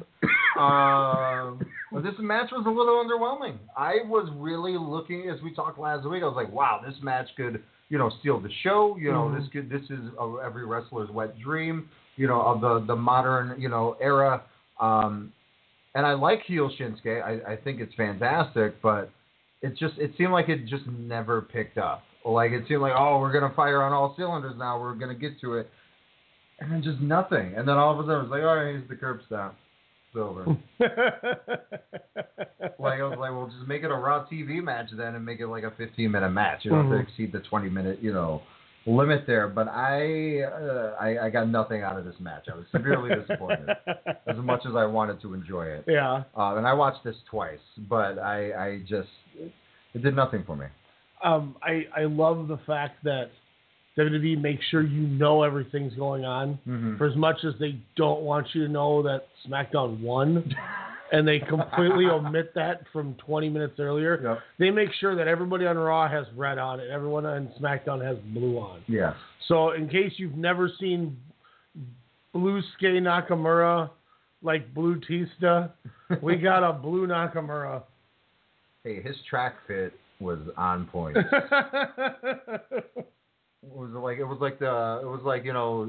Superfly, Misty Elliott's The Rain video. I can't it's kind of like that. Rain. They're like, we got a blue one, Misty. She's like, no, I'm going for all black. And then all of a sudden, like, WWE's costume department was like rummaging through stuff. Like, the Superfly, what? And then Shinsuke's like, I want that. Like, that was that outfit that he wore. But it could have been an ode to his love of surfing, too. It was like a wetsuit, Yeah, it was kind of like a wetsuit when you say that. Yeah. Or an Aki Man, from WCW NWO Revenge. Speaking of surfing, there's a lot of water in this match. Oh, man. Or lack thereof. Drake Maverick pissed himself, and it looked weird. Like, he kept zooming in on his nether region. And they're all standing there watching him. Yeah. And the match isn't going on anymore. And okay, let me ask you this first. Do you think he really pee? I thought he had a Wizinator. I thought he got in touch with former Viking, not Orlando Hudson. That's not even a real person. Who is it? Ontario Smith. Ontario Smith. I was like, is he pressing a button? Like, I kept looking at his hands. Well, then the worst part was he did it in the middle. Yeah. And this has been the most un-PG show in the middle of the day we've ever done, so I don't care at this point. But he kept grabbing his dick. Pee, damn it, pee. I'm like, why does he keep squeezing his dick?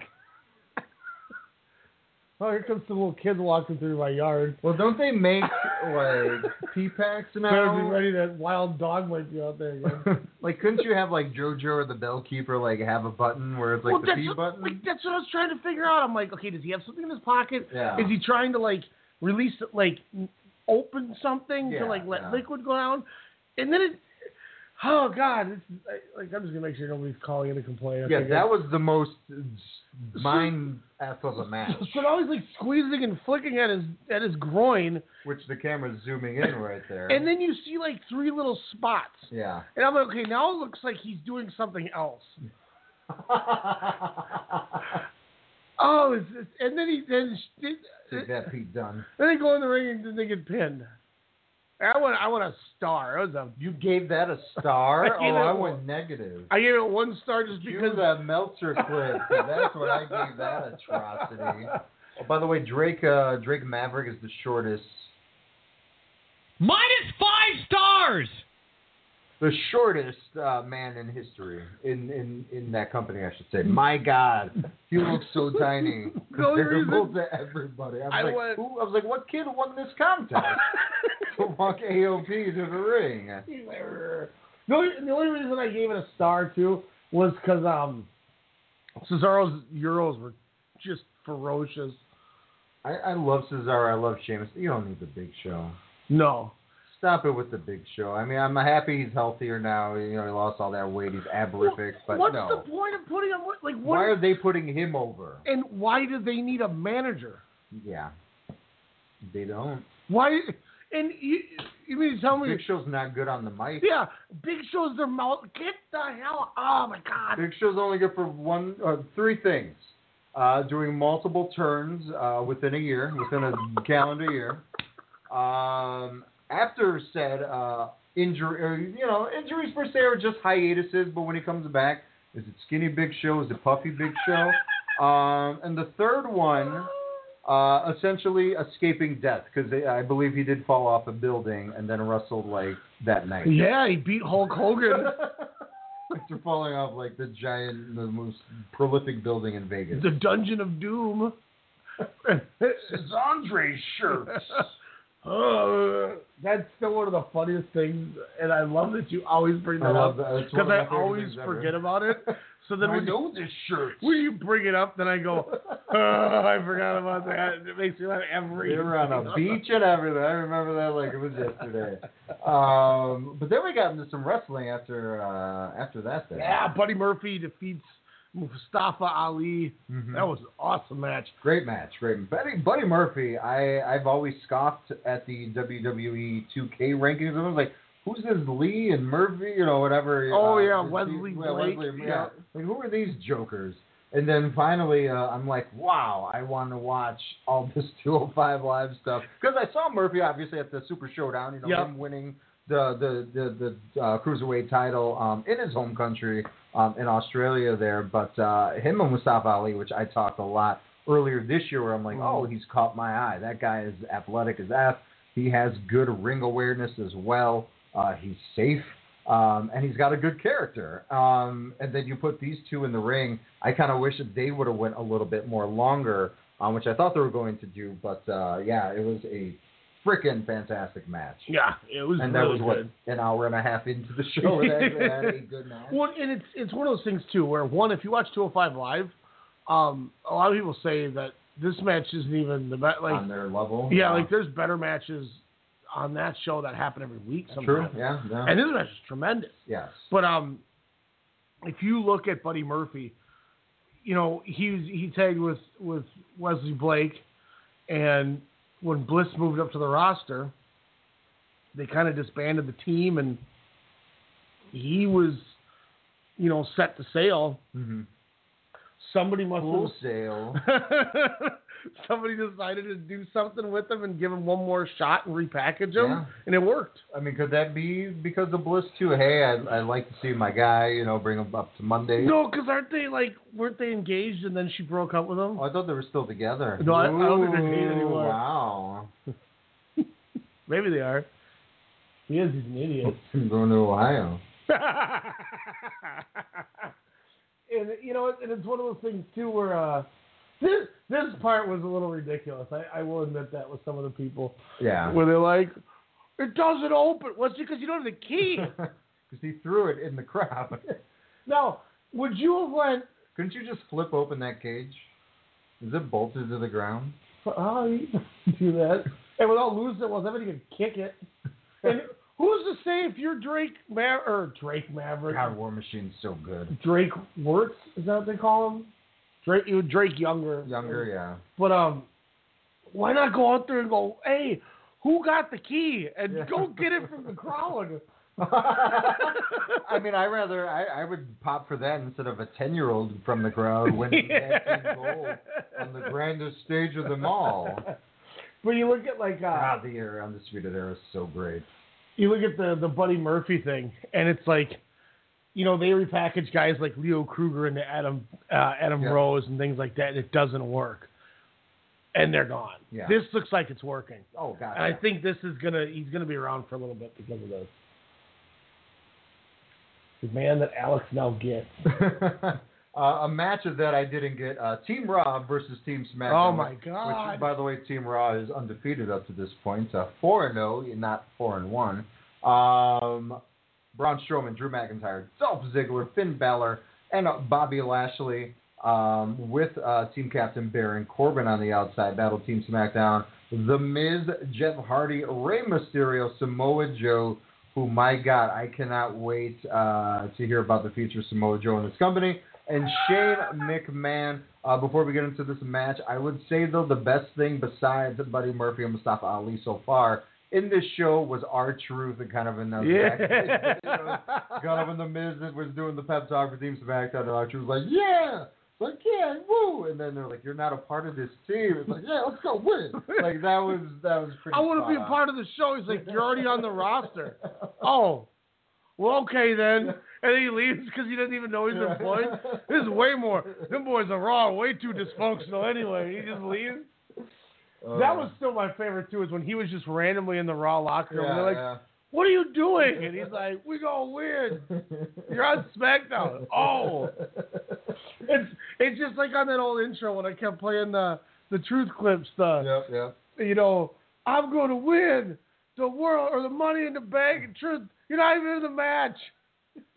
That's my bad. And he leaves. God, no, him and Carmella, I love him because the dance break thing, and people think it's stupid. As I just, bitched about the comedy wrestling styles of the blonde naked wrestler from DDT. And Shoko Dino. But that works for me. I don't know why, because it's so absurd. And it brings Carmella. It still keeps her into, the not limelight, I guess, but the spotlight. It still keeps her in there because I still think she has a lot to offer. Because she's not going to be one that she has improved, I think, in the ring. With where she was 2 years ago. To even a year. Did she defeat Truth in that number one contender match to face Nakamura? Because he's like, I got to beat Carmella. Another Truth thing, that was amazing. But my only confusion was how she just suddenly became a babyface. Yeah. I'm like, she's the Truth, dance break. But yeah, no, I agree with that. Like, I'm like, well, wait a minute, she was just such a conniving. But isn't that almost all girls from Staten Island? Oh, kidding. I thought you were gonna say all angles in WWE. Yeah, we'll go with that one. I must have missed the SmackDown where she turned.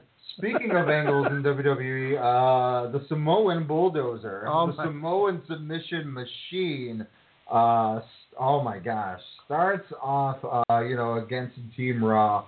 You're thinking Joe and of course, Drew McIntyre. This is gonna be awesome. Then what happens? What the F happened? If I can find this, I'm gonna actually pull up the exact message. Demetrius was at this show. So the text thread went. I said, I just finished this tag match with the Bar, and that finish is why this company blows. He said, match wasn't that great in general. I said, agreed. They spent 10 minutes watching dude piss himself. Right. Wow, Joe lasted 5 seconds. Expletive this company. Yeah. that was how it went. I almost turned it off, too, because I was like, why and what? Why? And then my second thing was like, is Shane McMahon either A, going to win this? Because the keep up with the best wrestler in the world, or B, he's going to be the last one eliminated. When it was down to Shane versus Braun, Lashley, and McIntyre, I looked at Isaiah because he was over here because we were watching football that night. I said, I swear to God, if Shane eliminates any of them, I'm never going to watch this again. And Isaiah kind of laughed. He's like, you never watched? I said, look, you'd be surprised how much I don't watch this anymore after, like, it's like I told you the other day, I feel like a recovering heroin addict. Yeah. Like, I have a coin that says I've gone 20 weeks without watching Raw or whatever. Like that's like my sobriety badge. And like that's how I felt. Like I was like, I will have no reason to turn this on. Yeah. Aside from pay-per-views, so we can review them on this show for people that like listening to us talk about WWE. If Shane McMahon eliminates any of them three, he shouldn't be one. And thankfully he didn't. Yeah. But what the hell was the point of having that? And why did Lashley have to survive? Yeah, well, I thought he was hurt. I thought he was going to have surgery pretty soon. Yeah, and these dudes injured, they work them more than they did before. Yeah, exactly. God. Is this a push Leo Rush? I mean, at least they toned him down a little bit. Well, if you remember, I found a spoiler that said since Braun can't hit Corbin, expect him to throw Leo Rush into Bobby Lashley in a backstage segment. Yeah. That was a posted spoiler on a dirt sheet. But no, and usually I've liked these Raw versus SmackDown, matches, when the wrestlers get their whole attire, on point, I should say. Shout out to last year. But besides that, I've liked them the last couple of years. They've been fun. They've had, they've extended storylines, heading into the following year, but this just did nothing. Like, it was just so flippin' pointless where you're like, well, what area is Braun going to be in? Because he just, power slam, it was just like, okay, well, is he a villainous, monster of a heel? Or, is he still going to pull out 10-year-olds and yell, get these hands? Which big show are we getting this week, 2.0?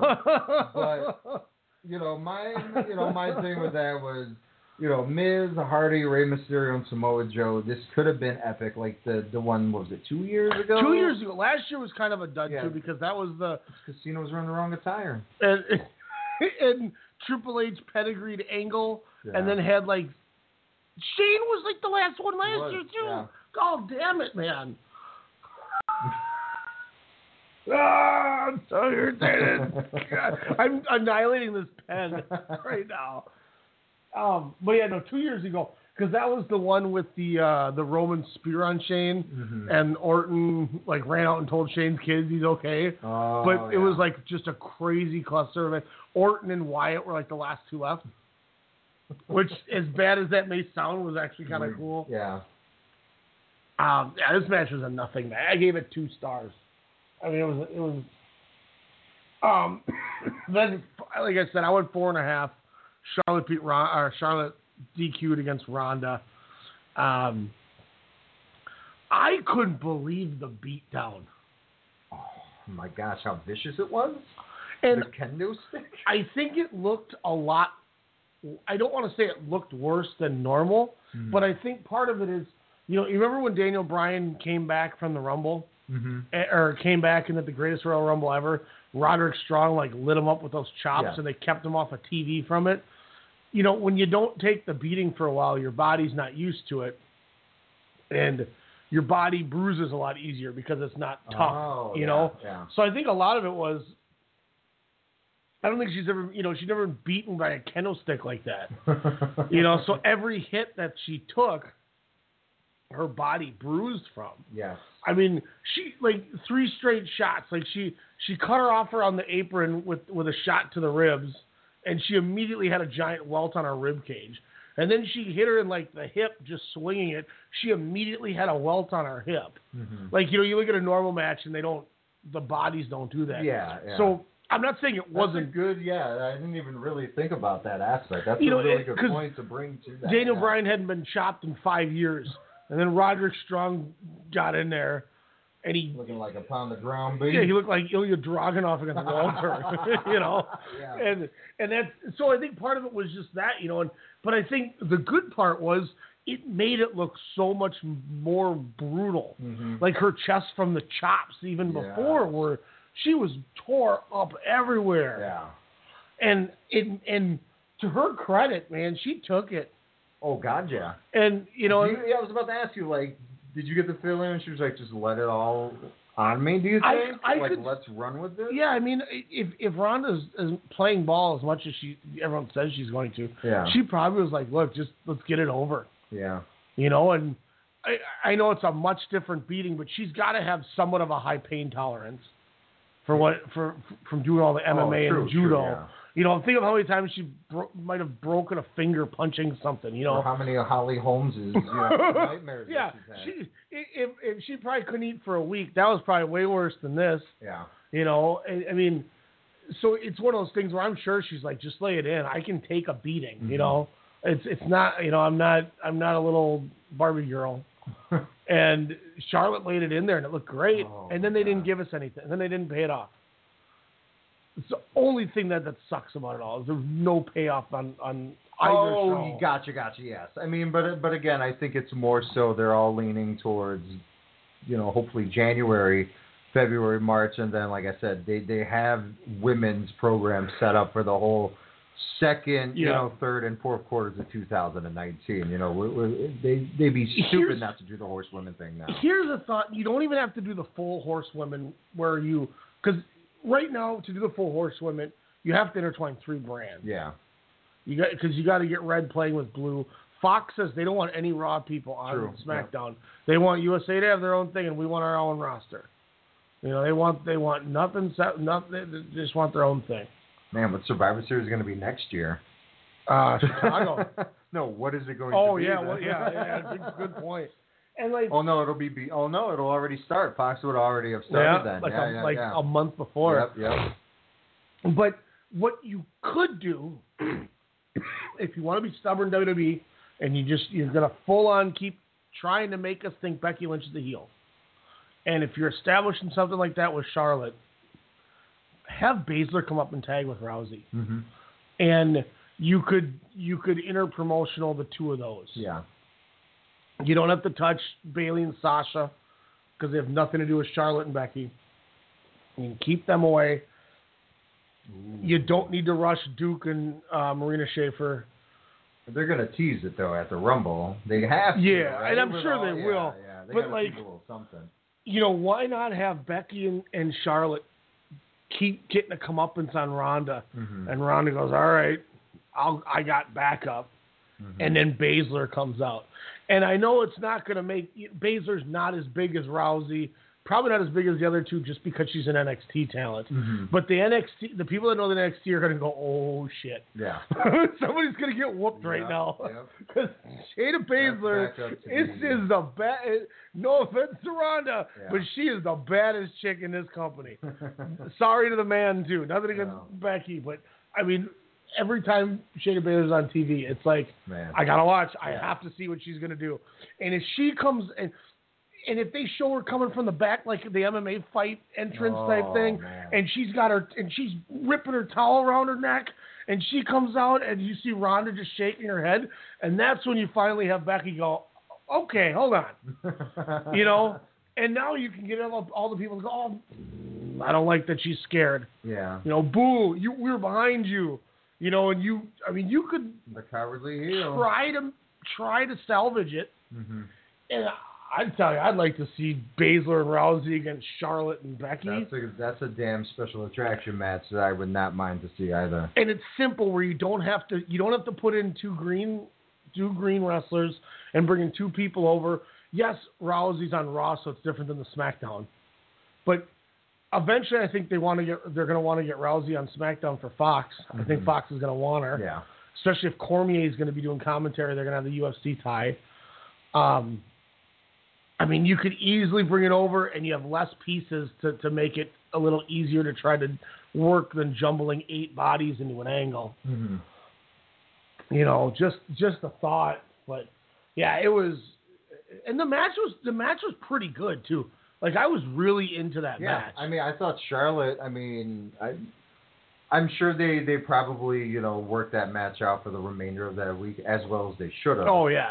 And I thought they both looked great. And in a way, what I like too is it didn't get that finish that they wanted. People weren't sympathizing with Rousey. It was in a way like a minimal light double turn where people were cheering for Charlotte again, because that was the Charlotte of 2016, you know, beginning of 2017, where everyone was like, oh, she is the best. That was the Charlotte getting the Becky revenge. Yeah, I mean, that was just, you know, everyone just was on their best in that match, and including that post-match. So, again, the audience didn't do what they were supposed to do, and I liked Ronda looking back, kind of discussed it, like, well, where's my crowd? You know, where's my fans?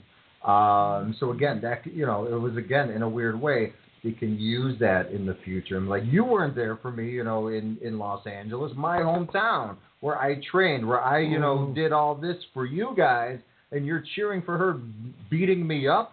You know, like there's so much that they can do down the line where I think was great about that. I think if she wasn't in year one cash cow, they know that this is their moneymaker now, that this is their Lesnar now, essentially, for money. I think they might have done something. I think they had an opportunity to just, you can't do it yet, like you said. But, yeah, I mean, there was 100% of an opportunity for them to just. And, yeah, I'm not saying turn everyone heel, but, you know, it's just for the fact that, you know, at that moment, you know, they can plant something for, you know, it's like Rowdy being, you know, or Rowdy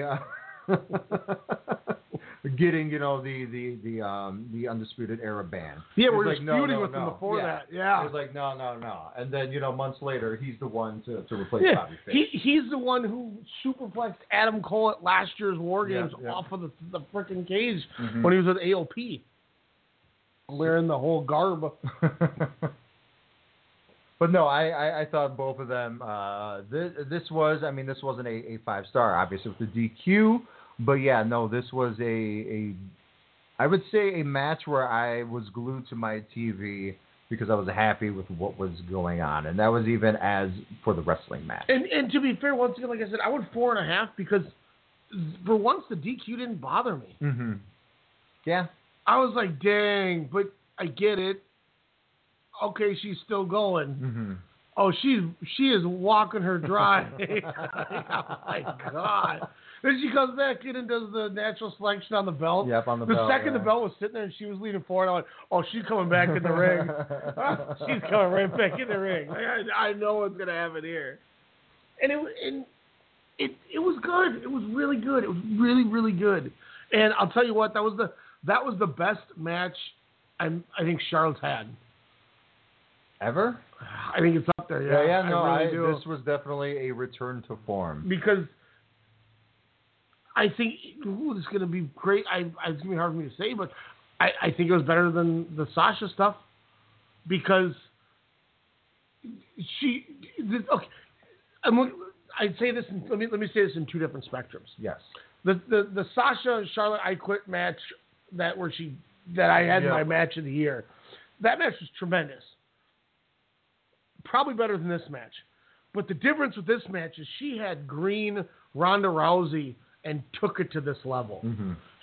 It's one thing when you got arguably the best wrestler in the company for the women, Sasha, with you, and you can dance with her, or she, which we had suspected maybe she carried Charlotte a little bit. Even Charlotte hinted that I wish I would have been better for Sasha. Yes, yeah. But this was Charlotte legit leading the charge, and it was tremendous. It was her time to lead. And that's why I think when you put it in that spectrum, the whole, if it's graded off of 5 categories, I think it was her best match because of her performance of what she did. That confidence was back, where it seems like it's been missing a lot. And I think she knew that. She knew that I need to. She was skating. It seemed like a lot of this year. Just like, hey, I'm me.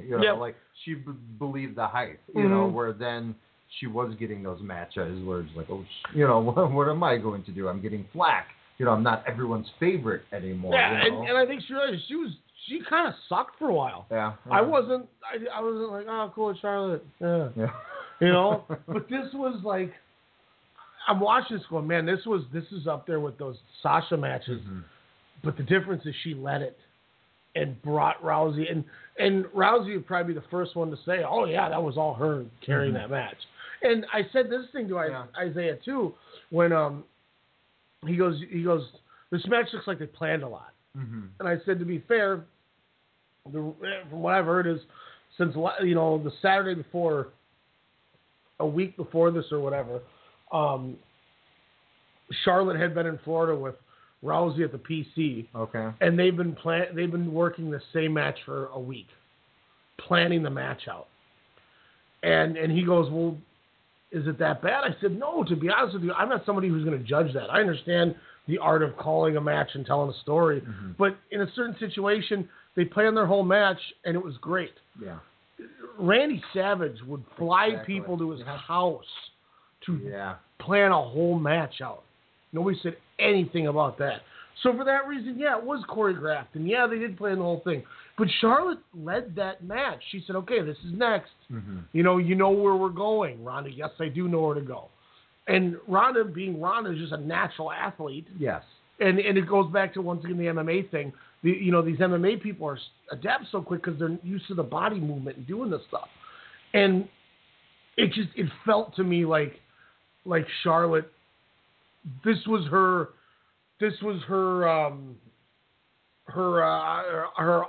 final performance. This was her, you got one song at Woodstock. Or when you guys were talking about this could have been looked at, hey, this is your WrestleMania tryout. This is your hey, you remember you were supposed to main event WrestleMania with this match? Well, we're going to see if you want to be inserted into Becky and Ronda now. This is your tryout for that. I think it was, kind of in a way. It's inevitable. Yes, we want the one-on-one, but I mean, she kind of has. I'd rather see Charlotte Ronda at the Rumble. More so than anything. So if they do Charlotte, Becky, Ronda, how do you tell that story then? Does Charlotte just beat them both up? Like, that's the hard part. That's why. Because then, I mean, at least then you have, Becky and or Charlotte beat the fall, and then it doesn't really. Then why did they embrace it before Survivor Series? Because that was 6 months before WrestleMania, and then people will forget that. See, it all ties back to the company just makes decisions. Because, again, unfinished business. Yes, the hug was there, but it's still unfinished business from, hey, I had to go. Like, otherwise we'd be continuing this into TLC where they would have probably that would have been a great blow-off match. Thanks. Oh, what the hell was it? It was like the Treehouse of Horrors where they go back in time and you make sure you don't step on. That's what it feels like is happening. Yeah. Like, they did this, and then this happens because they did that. Oh, we can't. We can try to correct it, but then we did this, and then that's why. Like, well, that's WWE created for the last. I'm glad you don't have a watch because you'll never be able to tell how long that was. But that's exactly why I agree with you. I think it's going to be a 3-way, but I think it's going to be Nia. No, I think they get that out of the way. I think that will be your punishment. if there is one for whatever silly backstage, Could you imagine rumors if that there is. Vince Mania with I'd be those pissed two? off. And then she takes the fall so Becky doesn't have to get pinned. No. I don't think she's ready. I was mad that she was inserted into when they made it a 4-way this year. We knew she wasn't ready when she didn't know how to do a shoulder breaker. After she called a shoulder breaker in the ring, it looked like. Be a star, man. Be a star. She's the female Big Show next to Tamina. But she's not big or a show. She's like the female Great Khali, man. Brock Lesnar, Daniel Bryan made a WrestleMania. Oh, this wasn't WrestleMania. Just like last year in Survivor Series, they changed up at the very end. Yes. Which I blew your mind off with that revelation. Yeah. I was like, oh yeah, they Jinder Mahal there when I knew that they called that as a championship match. I was like, what do you mean Jinder? And then I remember, like, oh my God, that's right. It was supposed to be Jinder and Lesnar. Yeah. Oh God. This match was, I'll say that I went 3.5 on this match. And I know that sounds low. Okay. I say that because the first 10 minutes of the match, I was at like a 1.25 stars. The last 10, I was at like 4.5. You know, it's funny. Let's rewind to last year's WrestleCast radio around post Survivor Series, and it was the exact same thing. Because it was the exact same match as the AJ Styles match. Started off slow, Lesnar's dominant. You know, he's doing his best Walter impersonation there. And then, you know, Daniel Bryan gets the swift Rochambeau right to him, which then changes the complexity of the match. Where Styles last year, you know, they were fighting on the outside, and he, you know, stymied Lesnar, and then, you know, hit him against the guardrail, and then that's what turned that match. So, you know, it had its light, you know, like similarities in that aspect, but it was just so damn cool to see Daniel Bryan still just fighting off the fans, and people like starting to boo that, you know, not doing the Becky Lynch, was like, yeah, we're still cheering you, but he was just like, no, I don't want this, you know, and he was like, yes, and he's like, no, and then didn't even do no-nos. He just walked to the ring with the biggest belt, I would say, probably on anyone. But hey, at least he's wearing the belt. I hope. Or the title, I apologize. That's okay, it's okay. It was a good recovery. I hope that this isn't Daniel Bryan becomes coward Daniel Bryan like he was against Sheamus. Oh, yeah, Mark Henry. Like, I hope if they keep this Daniel Bryan with that smirk at the end when he walks out after losing, eating an F5. No, I think this is ROH Daniel. Like I said to you yesterday, this is the easiest layup, and they missed it. Yeah. You know, this is Markel Fultz pump faking a free throw bad, and they screwed this up almost. And I love the fire. I love the way that they went. Brock Lesnar had footprints on his face from getting stomped. Something about the AJ Lesnar match I just liked more. And I don't know if it was just AJ's offense and the way it was going. And AJ was in the groove of things, you know. And I agree. I prefer the Styles Lesnar match. But no means against it. Nothing wrong with it. It won't sniff my top 10 like the Styles one did. But kudos. Because you could tell when Lesnar liked somebody or not. And Lesnar cared in this match. You know, like I was watching it earlier, and I was like, the first viewing, it was annoying where, you know, Lesnar or Daniel would hit the knee, and then Lesnar would sit in the position right away or roll into position for the pin. I'm like, oh. But then watching it again today, I was like, oh, no, that means he cares. You know, he wants it to look good, even though he's just a big beast, you know, moving. So it's obvious that he's, you know, turning. Yeah. But I thought, you know, they got there, you know, in the 20 minutes. You know, it was something that was great for both characters. I like, you know, Paul Heyman doing the oh my gosh, you know, multiple times where you thought Daniel Bryan might have gotten the win. You know, so I thought, you know, the suspense of disbelief was there where you're like, oh crap, Daniel Bryan could win this thing. But yeah, there was a second I thought he was. I was like, if he hits another knee, he's good. And then he catches the knee and F5s, and then boom. Yep, I was like, okay, that's dope. That's dope. But I definitely enjoyed the suplexes. Like you said, you know, Daniel Bryan's going to take him. He's a wrestler when it's all said and down to it. He's not going to say, go easy on me. You know, he wants the challenge. He wants to make sure his neck and everything is up to it. He probably knows it is now after some of those throws. He was throwing him around. There was a couple that I'm not going to lie, when I bitched about back in May or in March with everyone going, they better not punch him in the face like they did on SmackDown, Kevin Owens. Yeah. Like when I was like, you people are idiots, they're pro wrestlers. I cringed a couple times, I'm not gonna lie. I will pot calling the kettle black. That's my bad. But there was a couple when I was like, ooh, boy, my goodness. Oh man, but I mean, yes, it was weird because we've always said this year, and especially when they went the 4-hour merging of both shows for their pay-per-views, it usually starts off where the first 60-70% of the show is awesome. We're like, oh man, and then they shit the bed.